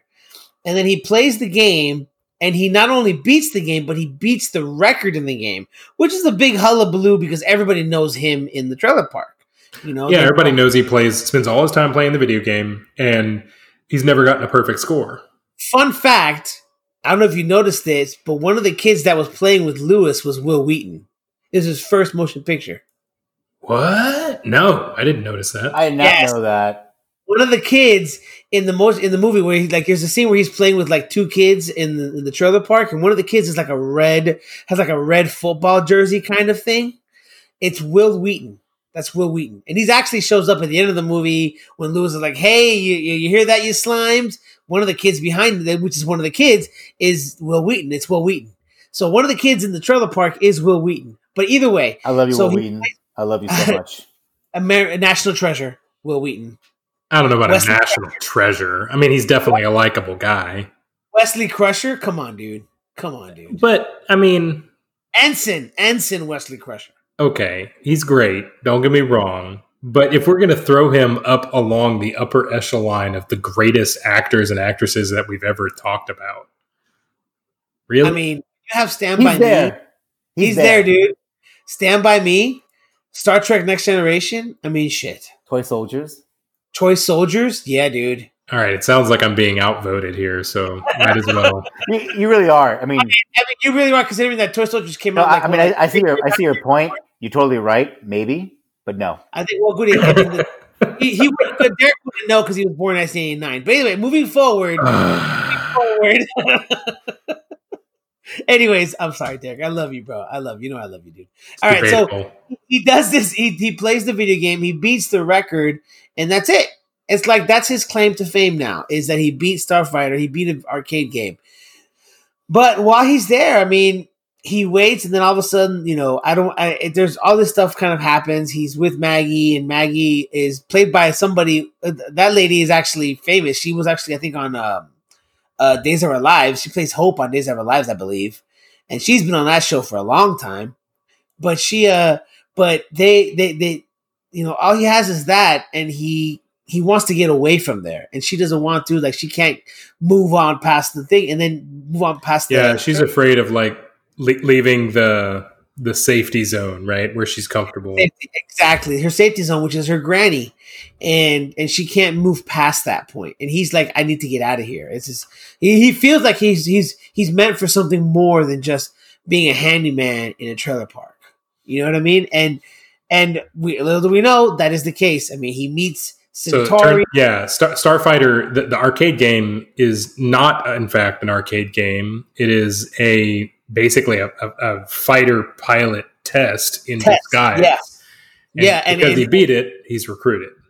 He's recruited to the Star League by Centauri, and Centauri does this, of course, for money, because he's kind of a confidence man, I guess you could call him. He's kind of a confidence man. I mean, they certainly make him look that way. Yeah. The way he talks and stuff. Yes, well, he's like, I watched an interview with him, and he even describes the character as a galactic type of con man. Yeah, it's what he is, and it's true. And so he goes and he takes him to the Star League, takes him to the Starfighter base. And if you notice, when Alex is there holding his costume, and they tack on the translator, mm-hmm. that's actually like a circuit board from a digital watch, FYI. I believe so it looked like a circuit board from the old calculator watches we had in the 80s. That's what it looked like to me. You guys want to know something funny? This movie, I remembered, I predicted the internet. And here's why. Because I remember when I was little and I watched this film, and I'm like, but how did he know he broke the record? How did Centauri know? Because in a pre-internet age, there was no internet, so it was sort of like, how did that arcade cabinet transmit its signal? It was the internet, before the internet. I invented it. The interwebs. It was my idea. Not Flynn. No, Flynn didn't come up with it. I did. No, yeah. And then he goes up there, and if you notice, I'm not kidding. I actually did think about that once. I'm like, how did they know? What did they send a signal? But I'm curious. I was 6. So what do I know? Where do you? Okay, we're gonna play a little game here. Okay, Flash Gordon or The Last Starfighter, which is better? Last Starfighter. Oh, wait. Okay. Oh, wait. Now I'm torn. Oh, what did you do to me, Derek? You're right. It's still it's still Last Starfighter for me. Flash Gordon is great. Music is phenomenal. They're too different. They're too different. But if you were to compare, it's like comparing apples and meatloaf. You know what I would say? Oh shit! You know what I would say? I would say, if you were gonna tell me maybe John Carter and Flash Gordon, I would probably say still John Carter. But it'd be close, because the guy who plays Flash Gordon is a badass, and he actually, his job. Do you know what he does now, dude? No. he owns a private security firm, and he's a bodyguard for like rich, like oil people and barons and princes and shit like that. Are there still barons? Do we still have those in Europe? Princes from where? From Saudi Arabia, from like Saudi Arabia. I just want to make you say it. Yeah, his job is like as he owns a private security firm. That's his job, is to protect those people. But yes. So then, if we almost, I think we all agree, Flash Gordon was a great movie, but Last Starfighter was better, right? Yes. All right, so Krull or Last Starfighter? Last Starfighter. Now you're fucking with me, dude. Last Starfighter, because I think, you know what? No, I love fantasy. I love hard sci-fi like Last Starfighter, but Last Starfighter is a better hard sci-fi movie than Krull is a fantasy film. Yep. Yes, that is true. This is true. Okay. Personally, I love Krull, but if you want to take that out of it and you talk about it out on its merits, Last Starfighter is a better motion picture because it is. You do see I guess you could say it's much better put together motion picture than Krull is. I mean, in the show we had last time for Krull, I'll admit to it now. It was a clunky motion picture. There are parts of it that it didn't fit right. It was kind of like putting a square peg into a round hole. Would you say Last Starfighter is a tighter film? Is it tighter? I would say it's tighter. Okay, tighter. It's tight. Toit like a tiger. Okay, I've got 3 more lightning round. Ready? Oh shit! Oh, here we go. Do it, bro. Do it. My adrenaline's pumping. Starfighter and Legend. Shit. You know what? I don't know. I have not seen Legend in a long time. So yeah. I'll stick with Starfighter right now. All right, Starfighter and Tron. I think you made Goody's head explode. No, I'm gonna say Tron. Yeah, that's it, Tron too, bro. Tron. I kind of have to say Tron. It's too. It made too much impact on the industry overall. Yeah, anyway, yeah. All right. So Willow. Oh. Last Starfighter. Willow. All right. I'm going to give you 2 bonus rounds. Ready? Oh my god. Oh my god. Last Starfighter, Beastmaster. Last Starfighter. So fast every day. I don't know, dude. As much as I love sweating oily skin in a sword and sorcery epic. What about Rip Torn as a bad guy? Nope. Oh, and the ferrets. Oh. I get the ferrets. No. Or those guys that wrap you in their wings and eat you, but end up being okay and good guys. Yes, and they fly. Last Starfighter. There's not a wrong answer here, Thomas. I know, but you're tearing me apart because I love Beastmaster too. You can like a movie more than another. I'll go with Last Starfighter because it is a better motion picture. All right, last one. Last Starfighter versus Dragon Slayer. Oh, Last Starfighter. That was an easy one. That was easy for me. That was an easy one. Last Starfighter. Dragon Slayer is okay, and actually it gets kind of boring. I was thinking, I know that these are entirely different genres, but I feel like if I were like making a movie marathon list of like really good movies that kind of, I guess, work well together, I was thinking about, you guys are going to make fun of me. Last Starfighter and, what was it? I forget the original full name of it, but it was the first Conan the Barbarian with Arnold Schwarzenegger. Conan the Barbarian. Is that what it called? There was another Conan the Barbarian later on. There was Conan the Destroyer. That was with Grace. That had Grace Jones, and Mako was again in it. But the first one was Conan the Barbarian. Wait, there was a Conan the Barbarian in 2012 or 11. Yeah, so that was with Jason Momoa. Yeah, and that's not the one we're talking about here. No. But I will tell you, just a side note, the one with Jason Momoa was actually, I would say, a truer depiction of the character from the novel. Because I got really big into a Conan the Barbarian, like, reading pulp thing for a while there. and I read a ton of the pulp novels, not just by Howard, but by others that carried on his legacy. And Conan the Barbarian was actually and it is no fault to Arnold Schwarzenegger because of the time of his career and all that. But Conan the Barbarian is actually a very, very articulate character in the novel. He is. Very articulate. He's smarter than you think he is. That's fair. You know what I mean? That's fair. And so actually Jason Momoa's depiction of Conan was it was closer to what he was like in the novels, the original source material. The thing is that everybody's looking to the Conan the Destroyer ones because that's what we have as a guide. Yeah, as a pop cultural touchstone is Schwarzenegger's depiction of Conan.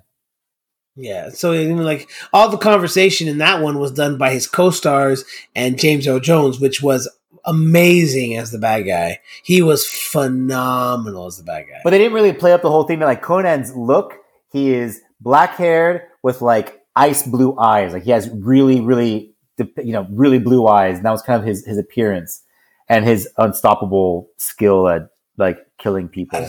I remember when we used to buy those poetic about it. We used to buy those comics at the supermarket, the Conan comics, the old school ones. Oh yeah, I do. I just thought for anybody who has seen the movie and maybe wanted to, I don't know, branch out in the era, or if you hadn't seen the movie and you wanted to really understand, is it really worth watching? You got to have a ratio now. You got a good picture. We got a bunch of comparisons out there.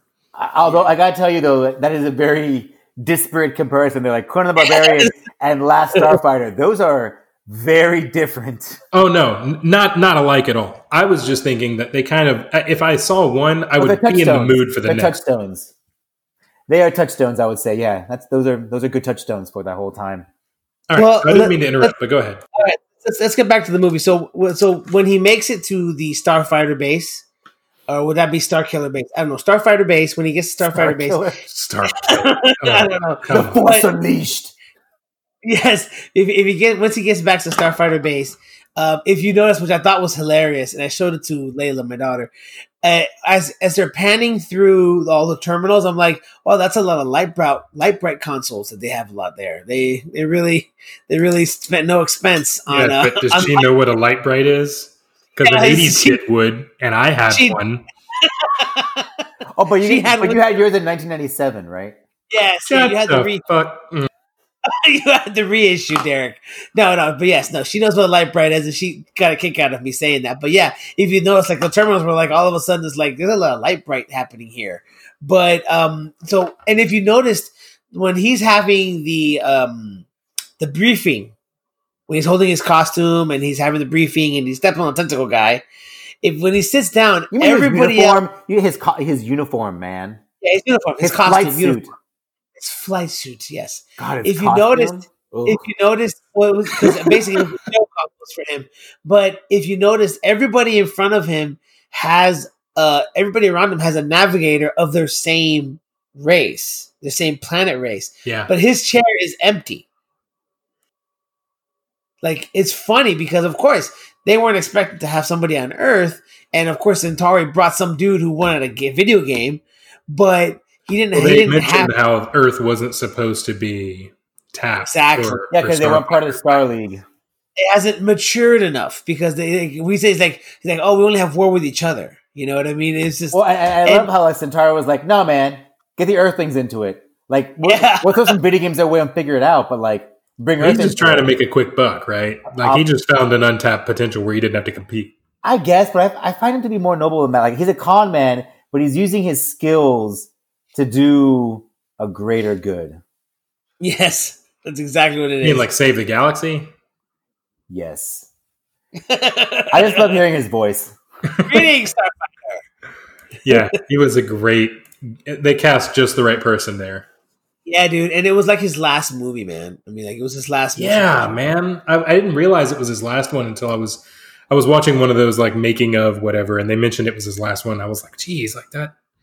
And we skipped over the beta unit that he met in the car. You know, I mean, so funny thing is with the beta unit, I read about this is that the beta unit scenes, most of them were put in after the film had already done filming because they went to the test audiences And they loved the aspect of the beta unit so much that they actually went back and shot some scenes. So most of the scenes with the beta unit were done after the film was already done. Because if you noticed, I don't know if you noticed, but Lance Guest's hair was kind of strange. It was a little different with the beta unit. Yeah. It was a wig. Did you notice? It was a wig because he has cut his hair after he had finished filming the movie. Yeah. Yeah. And but it was beta side story really it fleshed out. Yeah, I didn't feel like it was forced or it really fit well because you kind of had these different stories happening and him, the beta unit, like exploring with what it means to have a girlfriend and be intimate and blah, blah, blah. And he's like cheating at some point. Yeah, and it was the thing I loved about this movie is that there was so much like this movie has so much like warmth to it. Like there are some cheesy scenes, but it's like good cheese. Like what the scene where place. Like here's the thing. Here's the difference between good cheese and bad cheese. Bad cheese pulls you out of the story. Good cheese, you laugh about it, but you're not pulled out of the storyline. And you enjoy it. Yeah. Like the scene, like the one scene where the scene where the beta unit destroys the second Zandozan. Which, first off, before we go to the second Zandozan, let's talk about how Gul Dukat from DS9 was the assassin. Was the first yes. When I saw his face, I'm like, oh my gosh. When I saw those acne scars, I was evil Admiral Akbar. He is evil Akbar. He is. Oh, he was. He was. I was going to say too. Evil Admiral Akbar. He's an evil Mon. I didn't know the Mon Calamaris were part of the Kodan Armada. I didn't understand that. Evil version of the Mon Calamari. Holy crap! Yes, I was waiting for someone to pop up and go, "It's a trap." It's just like. But I was like, "Holy shit! It's Gul Dukat. What the fuck?" Well, I don't know. I mean, it didn't. I don't know. I guess I was too wrapped in the story. Like I noticed it, but I didn't really dwell on it. But what I was talking about is that like when the second, because they killed the first one because the first one shot it shot Centauri and Centauri dies, quote unquote. He dies and Alex tries to get him back to the Starfighter base and he realizes this is destroyed. It's almost like half of it's destroyed when he gets there. But when the second Zanduzan is there and tries to inform the Kodan Armada that the last Starfighter is in space still, okay, as we're speeding up, and he blows up the transmitter with the Zandozan, the beta unit essentially kills himself, saving the day, okay? And then all of a sudden, Maggie turns around and says, "I love you, Alex Rogan," and then behind her is just blowing up. It's like sparks flying. I was like, this is so cheesy, but it's a good cheese. Yeah. I mean, I loved it. And it zoomed in on her. I'm like, wow, this is like quintessential like 80s cheese flick. Yeah, they were milking it. They were milking it. They were really milking it. And I'm not gonna lie, I was drinking every sip of that milk. Yeah, there you go. Every sip of that sweet milk. Sweet Maggie's milk. Oh gosh. So, all right. Wow. Okay. Oh shit. What? The Maggie cheese. Okay.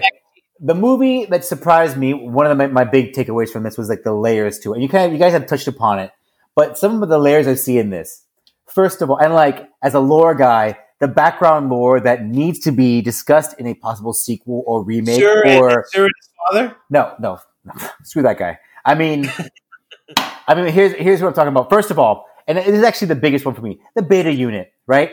Because here's the thing: when he does the whole thing of when he's Alex's copy, which the fact that his hair was different as a beta unit was perfect actually, because in my mind I was like, oh, he's a copy, but he's not a perfect copy.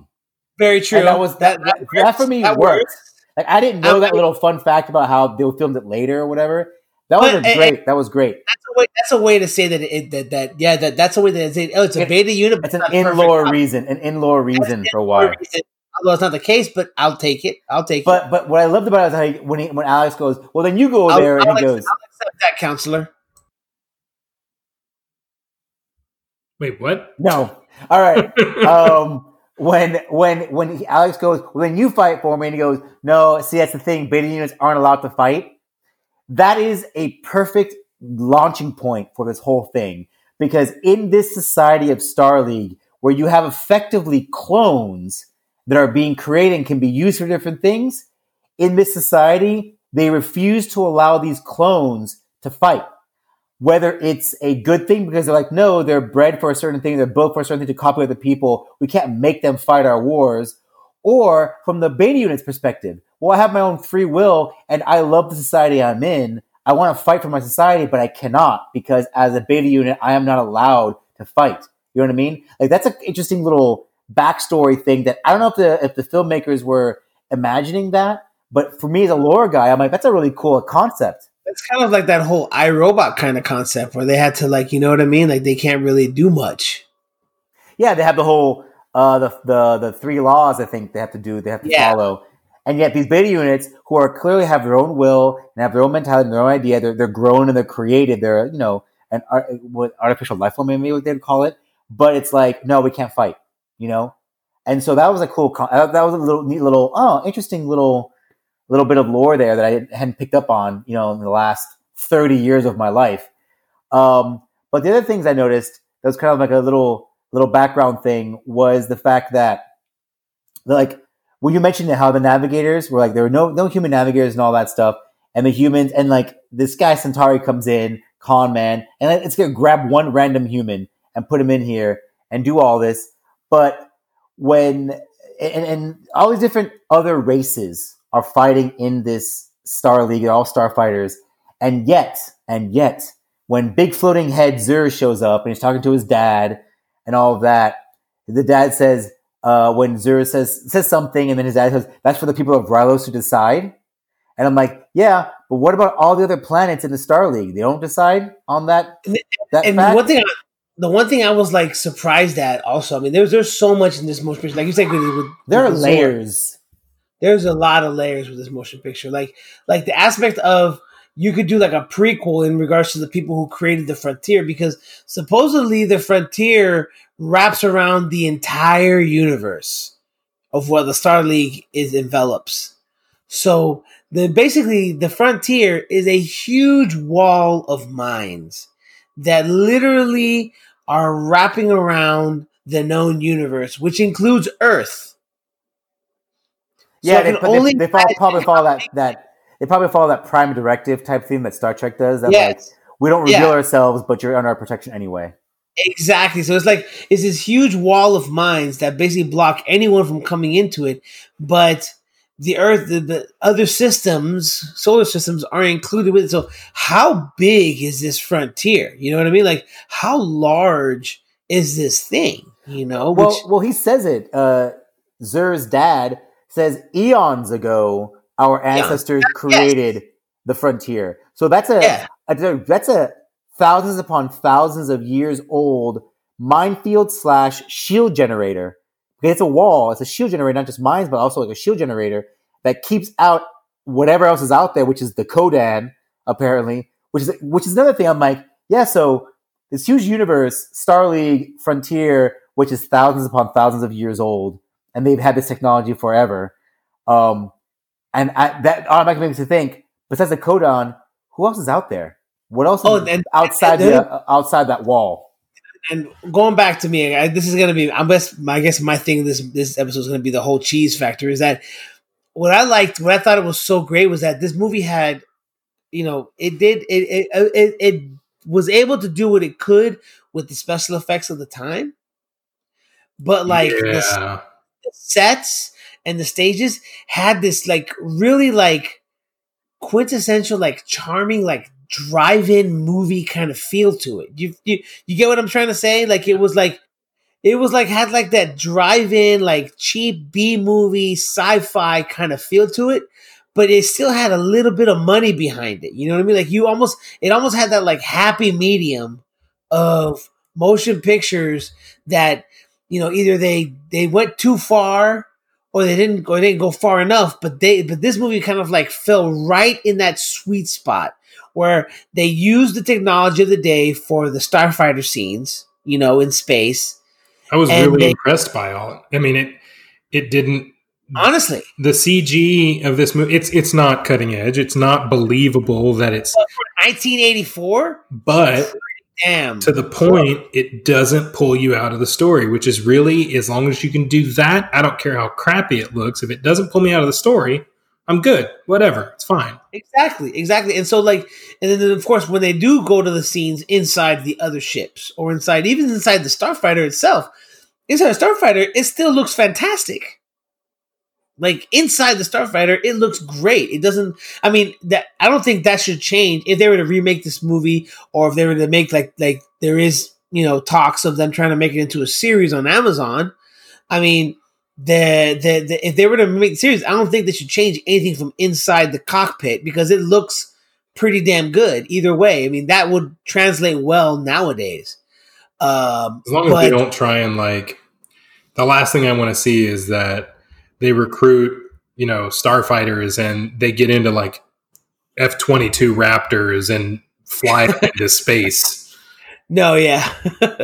But I mean, it definitely held that kind of, like, happy, like I said, happy medium in between, like, B-movie sci-fi and that cutting edge kind of aspect of the 1980s, trying to tap into the whole Star Wars kind of feel, but still be on its own. So I don't know if you guys understand what I'm trying to say. I don't know, but I mean, that's just what I'm thinking in my head at this point. I totally get that, actually, and it's one of those where the movie just kind of, like, hit all those spots for me. And watching it again, I hadn't seen it in a few years. I mean, I've seen it relatively recently, but, like, definitely more recently than Kroll. But just watching it this time, it was just all those little moments. And, like, for me as, like, a video games guy, it brought me back to when I was little watching that movie. I'm like, that's what I would love to happen to me, except for the whole, like, everyone dying around me thing with the base being blown up. But yeah, playing a video game and becoming, like, super recognized because of how good I was at that video game was just kind of, like, a concept that I loved. One thing I was thinking about, and what do you guys, I mean, like, let me ask you, the sequel. I mean, maybe, do you want to continue with the film, or I'm thinking about what your sequel idea or concept Go ahead. might be. Go ahead, dude. Go keep talking, dude. For me, I honestly, like, I'm talking to betas, bro, because here's why. And here's that part of the movie when he sacrifices himself and dies in a fire, in an inferno. And of course, the girl thinks about Alex Rogan, the real version, whatever, anyway. But the fact that, like, I'm like, that there should be someone, when Alex picks up his girlfriend and takes her, right? She should say, oh, yes, that beta did this for us. I don't know if the people are like, well, yeah, that's what he's meant to do. Or if someone's going to go, maybe the betas should be allowed to fight if they choose to fight, because, this heroic one did his job and, like, put someone else above himself and did all that. Maybe we should incorporate them into the fight. I don't know. I just think, like, it's one of those where there's a lot of other options, or the whole Rylos thing I mentioned. Like, the people of Rylos, but what about all the other races? And now Earth is there. And oh, and by the way, Starship came down. Entire trailer park saw it. What, they're going to keep quiet about it? I don't know about that. I don't know. What do you guys think in terms? I mean, throwing out there real quick, sequel idea. If they make a sequel. I mean, who knows if they make a sequel? I mean, there was talks. I mean, the guy who created the series, who wrote it, he actually had, talks with, different studios to create a sequel where, his son would take over, or at one point Lewis was going to take over. You know what I mean? Like, there was talks, but nothing came to fruition. And then, of course, recently in the last 5 years, there was talks of expanding into a series where they would talk about, how Alex's son became a part of the Star League and to help fight against the Kodan, because it's still a thorn in the Star League side and Zor is still out there, kind of thing. So I don't know. I mean, I hope they would make something to it, because I think there's so much. This movie has so much potential to be expanded upon.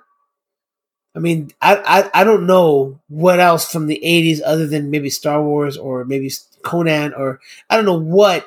In my mind, I can't think of one sci-fi, type of project from the 80s that has such a potential to expand on a story that I don't know, man. I really don't know. I can't think of it. So something else that kind of came to mind whenever I was thinking about this movie and how, because I read something somewhere. I think it might have been the same thing you're talking about, Tomas, where they're talking about kind of rebooting it, bringing it back to some, I guess it's Hulu or Amazon Prime or whatever. Like how this trope of story, like where you've got a character who's like, it looks like he doesn't have any potential. He doesn't have anywhere that he's going to grow into. He's just going to be stuck in the same place forever. But some kind of ability is uncovered and, he's whisked off away to save the universe. The whole time I'm watching this, I was like, why do I know this so much? And then it dawned on me, there's an entire genre of anime shows that fit that mold. They actually have a label for it, and it's called isekai. Have you guys ever heard of this? Do you guys know what I'm talking about at all? Am I off? Oh, no. Go ahead. Okay, isekai, basically, it translates to mean another world, but the idea is you've got a character who's like totally useless in the real world. They can't really do anything. They don't have any special abilities. Nobody likes them. They're not popular. They're not good at anything. They don't play sports. They're not good in school, anything. They're just average of average. And so much so that they kind of get, no one notices them. They kind of get brushed under the rug. Nobody notices them, right? But something happens, sometimes it's a video game they play, they get sucked into a video game and they go to another universe. Or, they find this artifact on a, ditch somewhere and they touch it, they get sucked to another world. Or they get promoted to go and save the universe in some way or another. And there's a whole genre of this, and they're often ones that I watch, and maybe that's why I love this movie so much, because it basically is that. You got a kid who's in the middle of nowhere, quite literally on a mountainside trailer park, and goes off to save the galaxy, right? Because he's got one good thing he's good at, and it's the one thing that the galaxy needs,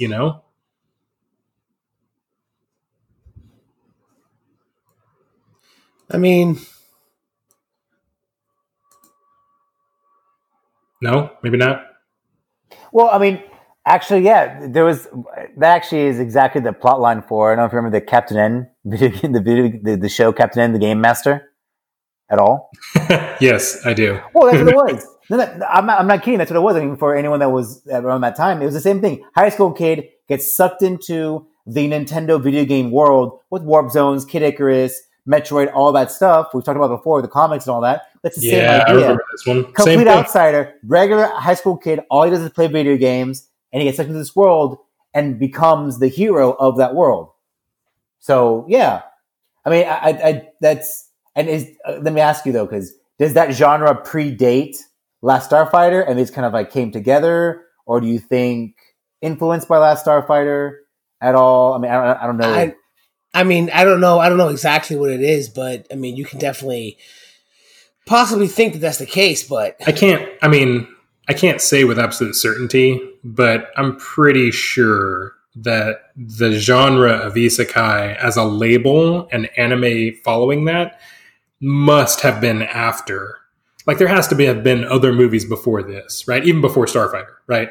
But it just kind of, I don't think anime did it first or necessarily even did it better. It's just more of the same, I'm sure that there were movies long before Starfighter that did this same kind of, trope. Is that what it is? Yeah, I could say trope. I'd say trope. Yeah. No. I mean, I think it just kind of made sense to me why I would like Last Starfighter so much. Okay. Well, I think basically we've all talked about. I mean, the motion picture is definitely a great. It's a nice little gem in regards to the 80s, in regards to sci-fi and. Where's your rating? What do you think it is? My rating. I honestly give this movie an 8.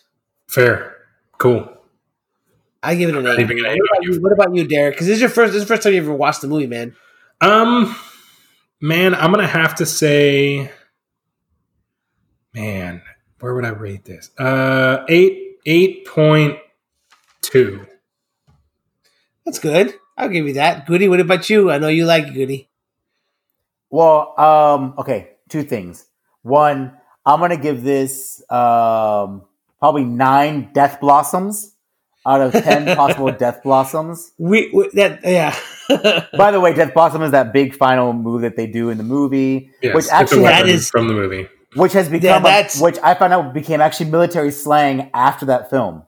Are you serious? Really? Yeah, it became military slang for a kind of like a what they call like spray and pray remover maneuver rather, where apparently it became military slang for when certain troops, enemy troops, just decide forget it and just shoot everything around them, the last ditch effort. They called it a Death Blossom after the film. It was inspired by the film, apparently. That's awesome, dude. Man, that is awesome. I like it. But I like it. So, but yeah, I'd give it. I love this movie a lot. 9. You know what? No, let me temper it a little bit. 8.5. Death Blossom. Yeah, you should. Don't temper it, Goody. Go with it, Goody. No. Live in it, Goody. Live in it. I'm living in it. It's 8.5. 8.5. Rock solid 8.5 Death Blossoms. Awesome. My other thought, by the way, one more. My other thought was this. I was racking my brains and it finally occurred to me. Derek, there's a game on PS4, here we go, or PS3, called Galak Z, with GALAKZ, and it's on Steam and everything. It's a space kind of side-scrolling shooter game, but it's the same concept. You are the last guy in this kind of like basically the big system you're part of has been wiped out by this kind of like invading force, and you're pretty much the last guy to survive it. And it has actually roguelite elements to it, but the beauty of that game is that it was made by American studio, but developers, but it's very much made in the kind of form of kind of an 80s anime. Like to the point where you'll like when you start the game, it even has a little like VHS tracking lines on it. When kind of like the whole thing, I've played little versions of that, and the whole thing screams Gundam. Yeah, well, yeah, because you can eventually, when you find a mod to your ship, you can make your ship into kind of a big sort of like mech unit flying around space and stuff. It's a great little homage, but it's the same idea. Last guy, last hope, but he's like a nobody. And then gets pulled into it and he's like, well, I guess I better save the universe now or something. But yeah, anyway. So before we move on to our top shelf, guys, I wanted to kind of give up some quick trivia on the motion picture of Last Starfighter. So the screenwriter himself, he based the motion picture on the great book by the great novel by T.S. White, The Once and Future King.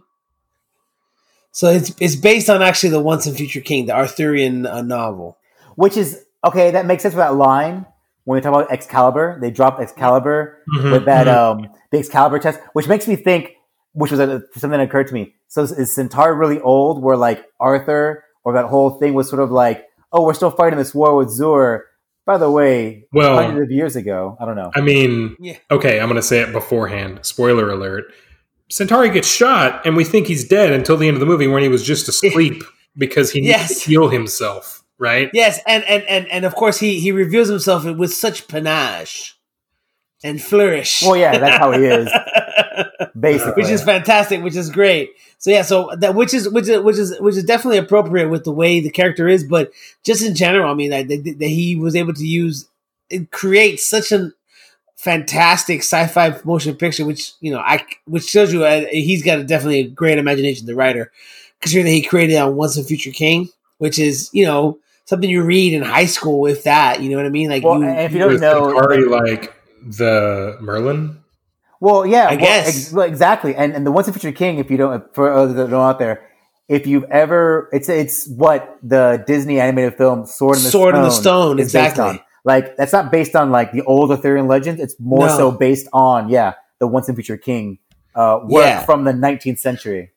Like where the Last Starfighter arcade game is the stone, and he's trying to and he's basically pulling the sword out of it, and that's what him beating that game is basically the case. Oh yeah, he's proving his worth, right? Exactly. Cool. I like it. So there's Alex Rogan, Arthur AR, maybe I don't know, whatever. Arthur Pendragon. So then you have Alex also Rogan. Alex Rogan, Arthur Pendragon. So then there was also a little bit of information. There was a rumor at some point that there was a prototype Starfighter arcade game out there that was coming out, but since been lost. So Zach Penn, if you are listening, why don't you make that the subject of your next motion picture, since you did Atari Game Over? Make it The Last Starfighter, Let's Roll, Star League. I don't know, whatever you want to call it, but find that arcade box, buddy. I'll watch it. So will I. Somebody who was offered the role of Zur was Robin Williams. That would have been a very different kind of tone, maybe. Yes, it would have. It would have been a little strange, but I'm just thinking of like Mork without hair and the giant widow's peak kind of thing. And the thing is that I mean, it's one of those things where I see Robin Williams, how he's developed over his career. He can do dramatic really well, awesome at it. But Robin Williams, 1984. It's still Mork and Mindy, like super comedic, clownish, if you will, Robin Williams. I think at that point, the most dramatic he had done at that point was The World According to Garp. I think that was the most dramatic he'd done, and that was super depressing. So yeah. All right. So now here's something that was crazy that I thought was funny as hell. Is Granny? She was actually in the Star Trek pilot. And in the Next Generation episode called The Cage, she was one of the Telosian keepers. Oh wow, one of those creatures that trapped everyone and they trapped Captain Pike. Yeah, and the Federation had to do a whole trap the whole thing. Yeah, wow. She was one of the Telosian keepers in that episode, as well as when they revisited them in Next Generation in the episode The Cage. Wow. Dude, all right. Yeah, I didn't see that coming. Yeah, that's deep cut. And then FYI, here's something funny for you. You know that scene where Greg is showing his family? Yeah. Yep. It shows the picture of his wife. Uh-huh. Okay. That's actually the actor who played Greg in the same makeup but dressed as a woman. Love it.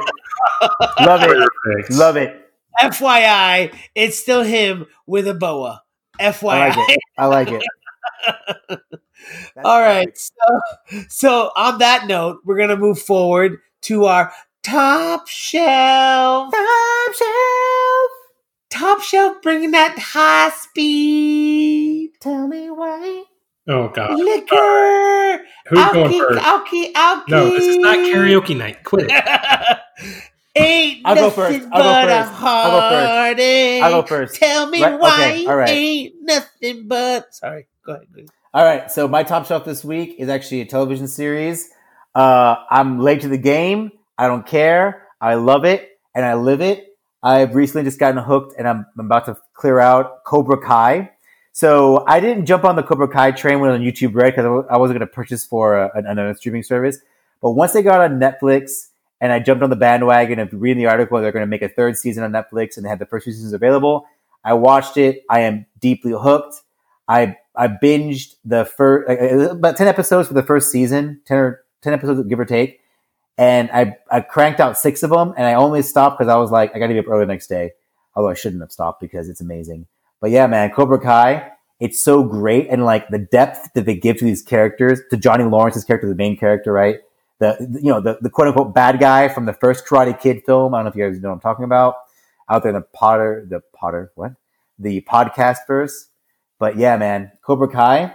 Oh, love it. Great film, great writing, great continuation of the story of the Karate Kid. And yeah, that's my top shelf. Cobra Kai forever. Good pick, man. I haven't seen it. I'm not going to watch it, but I know everybody loves it. Put him in a body bag, man. Sweep the leg. Gosh. No, definitely check it out. You guys, it's great. It's a great film. Oh, a great show series. And they're short episodes. That's what makes it so bingeable because they're only about half an hour. The first season, they're only 30 minutes an episode, give or take. Some a little bit longer, some a little bit shorter. So you'll watch it and it ends and you're like, oh, I got to watch another one because it's so nice and bite-sized. It's great. All right. Maybe. I've got a whole weekend ahead of me. Maybe I'll do it. Do it. Do it. Like Ben Stiller, do it. All right, Tomas, what do you got, man? Oh, no. First you, Derek. I want to hear you, baby. Oh, okay. All right. First off, I'm going to go for the easy one, and I don't think anyone's called this yet, but The Mandalorian. Oh, shit. So, excuse me? Did you rewatch it or something? A baking powder? The fact that season 2 trailer just dropped, season 3 is coming in about a month. Season 2 is coming, not season 3. The trailer came out. Season 2 is coming out in about a month at the end of October. Everyone listening, you've got about a couple weeks to go and watch the first season. Please, for the love of God and everything that is good, go watch it. It is so good. It is such a good Star Wars series. Go watch. The Mandalorian. I mean, Disney. I can't get it. That trailer is so fantastic, especially, spoiler alert, especially at the end of the trailer when you know that the Mandalorian is going to throw down, and so does the child know, and he closes his crib by himself. Yeah. Well, what I love is someone that, if you know Star Wars, is like, oh, we have to take this child back to those Jedi, Force, sorcerer, wizard people, and I'm like, oh, you mean like they're all dead? So good luck with that. He's gonna be looking for a long time because like Luke, that's all they've got. Or what? No, remember Ahsoka's there. Yeah, I know, but she'll also tell them, oh yeah, we're all dead. I don't know.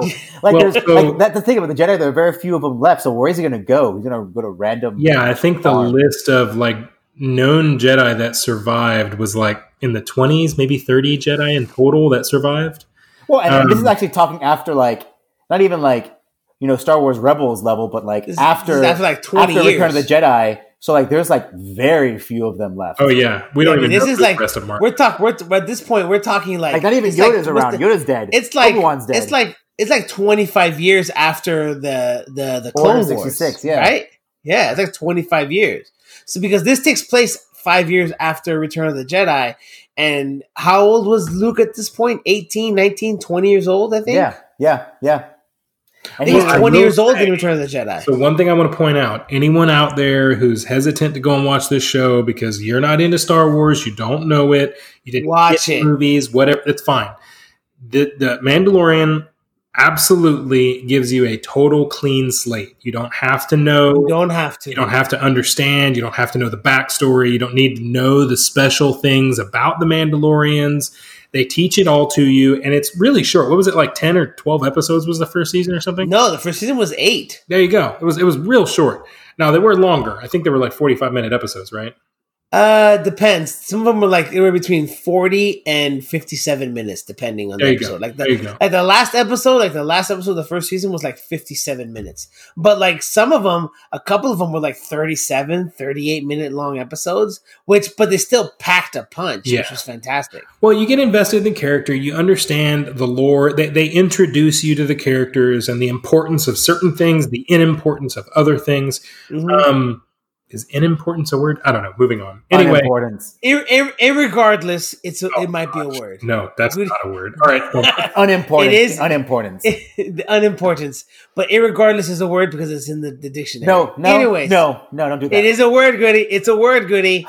Goody hates that word. Move it on. He hates that word. Move on, guys. That's not a real Other word. than some other words that I don't want to specify, but he hates that word. What movie? What show? What is? Okay. For me, it's neither.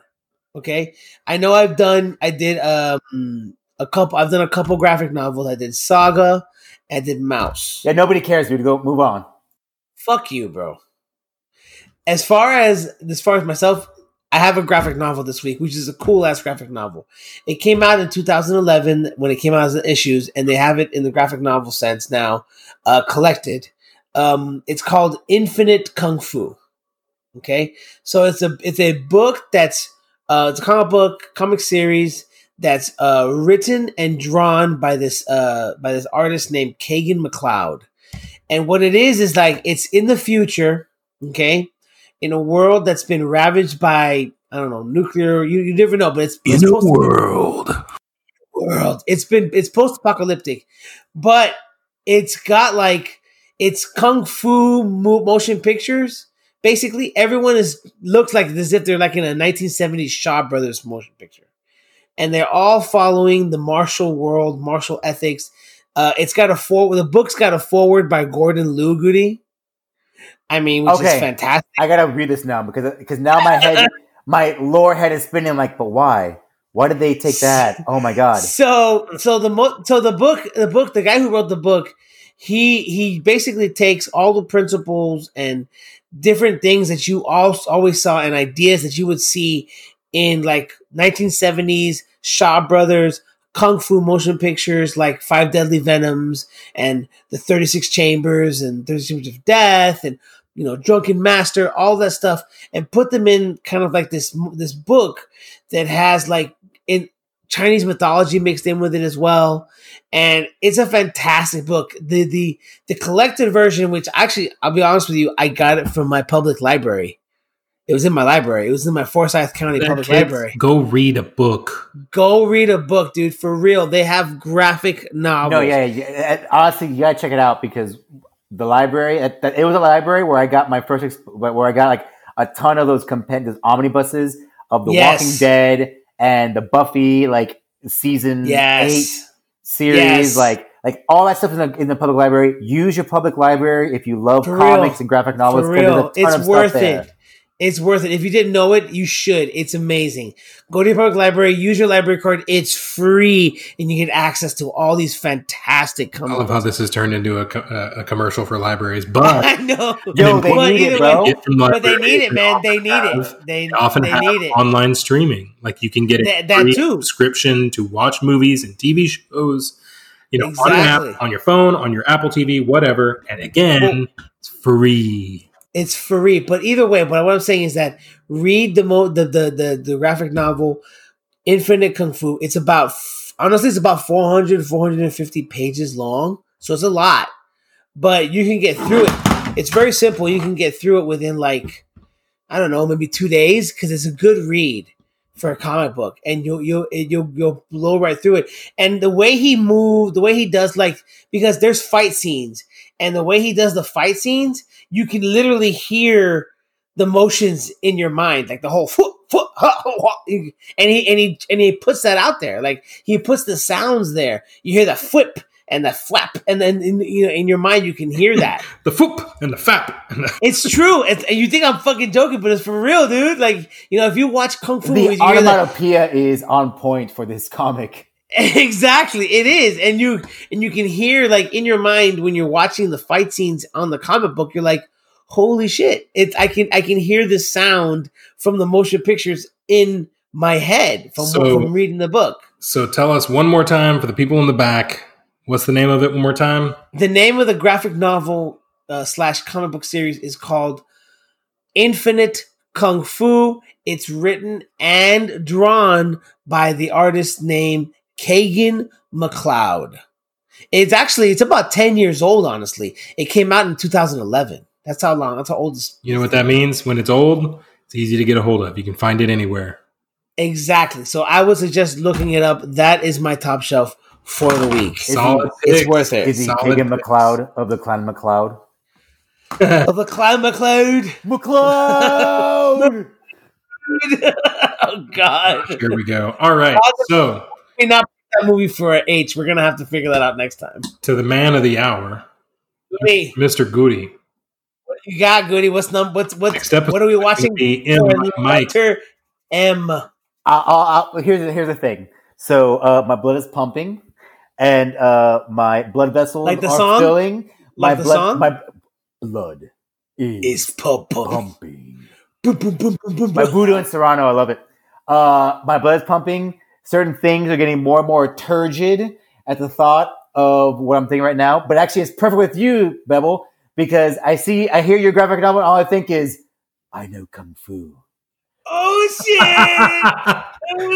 So for M, we're going to get for that movie that just became a cultural tidal wave and a landmark of the cyberpunk / martial arts action movie. Whatever. Here it is. It's eggplant emoji. The Matrix. We're going to watch The Matrix, which came out when I was a senior in high school, 1999.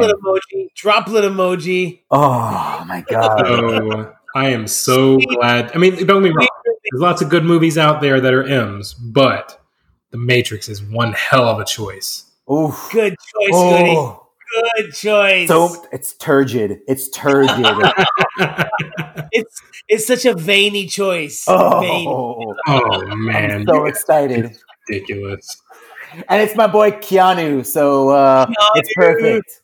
Keanu. So, as I've been doing on the last couple episodes, if you want to watch it, again, justwatch.com. It shows that it is free to stream on Fubo, or you can get it to rent on Amazon, Fandango, Vudu, Apple TV, all kinds of other things. It's even in Redbox. So, no excuse. Everybody watch it.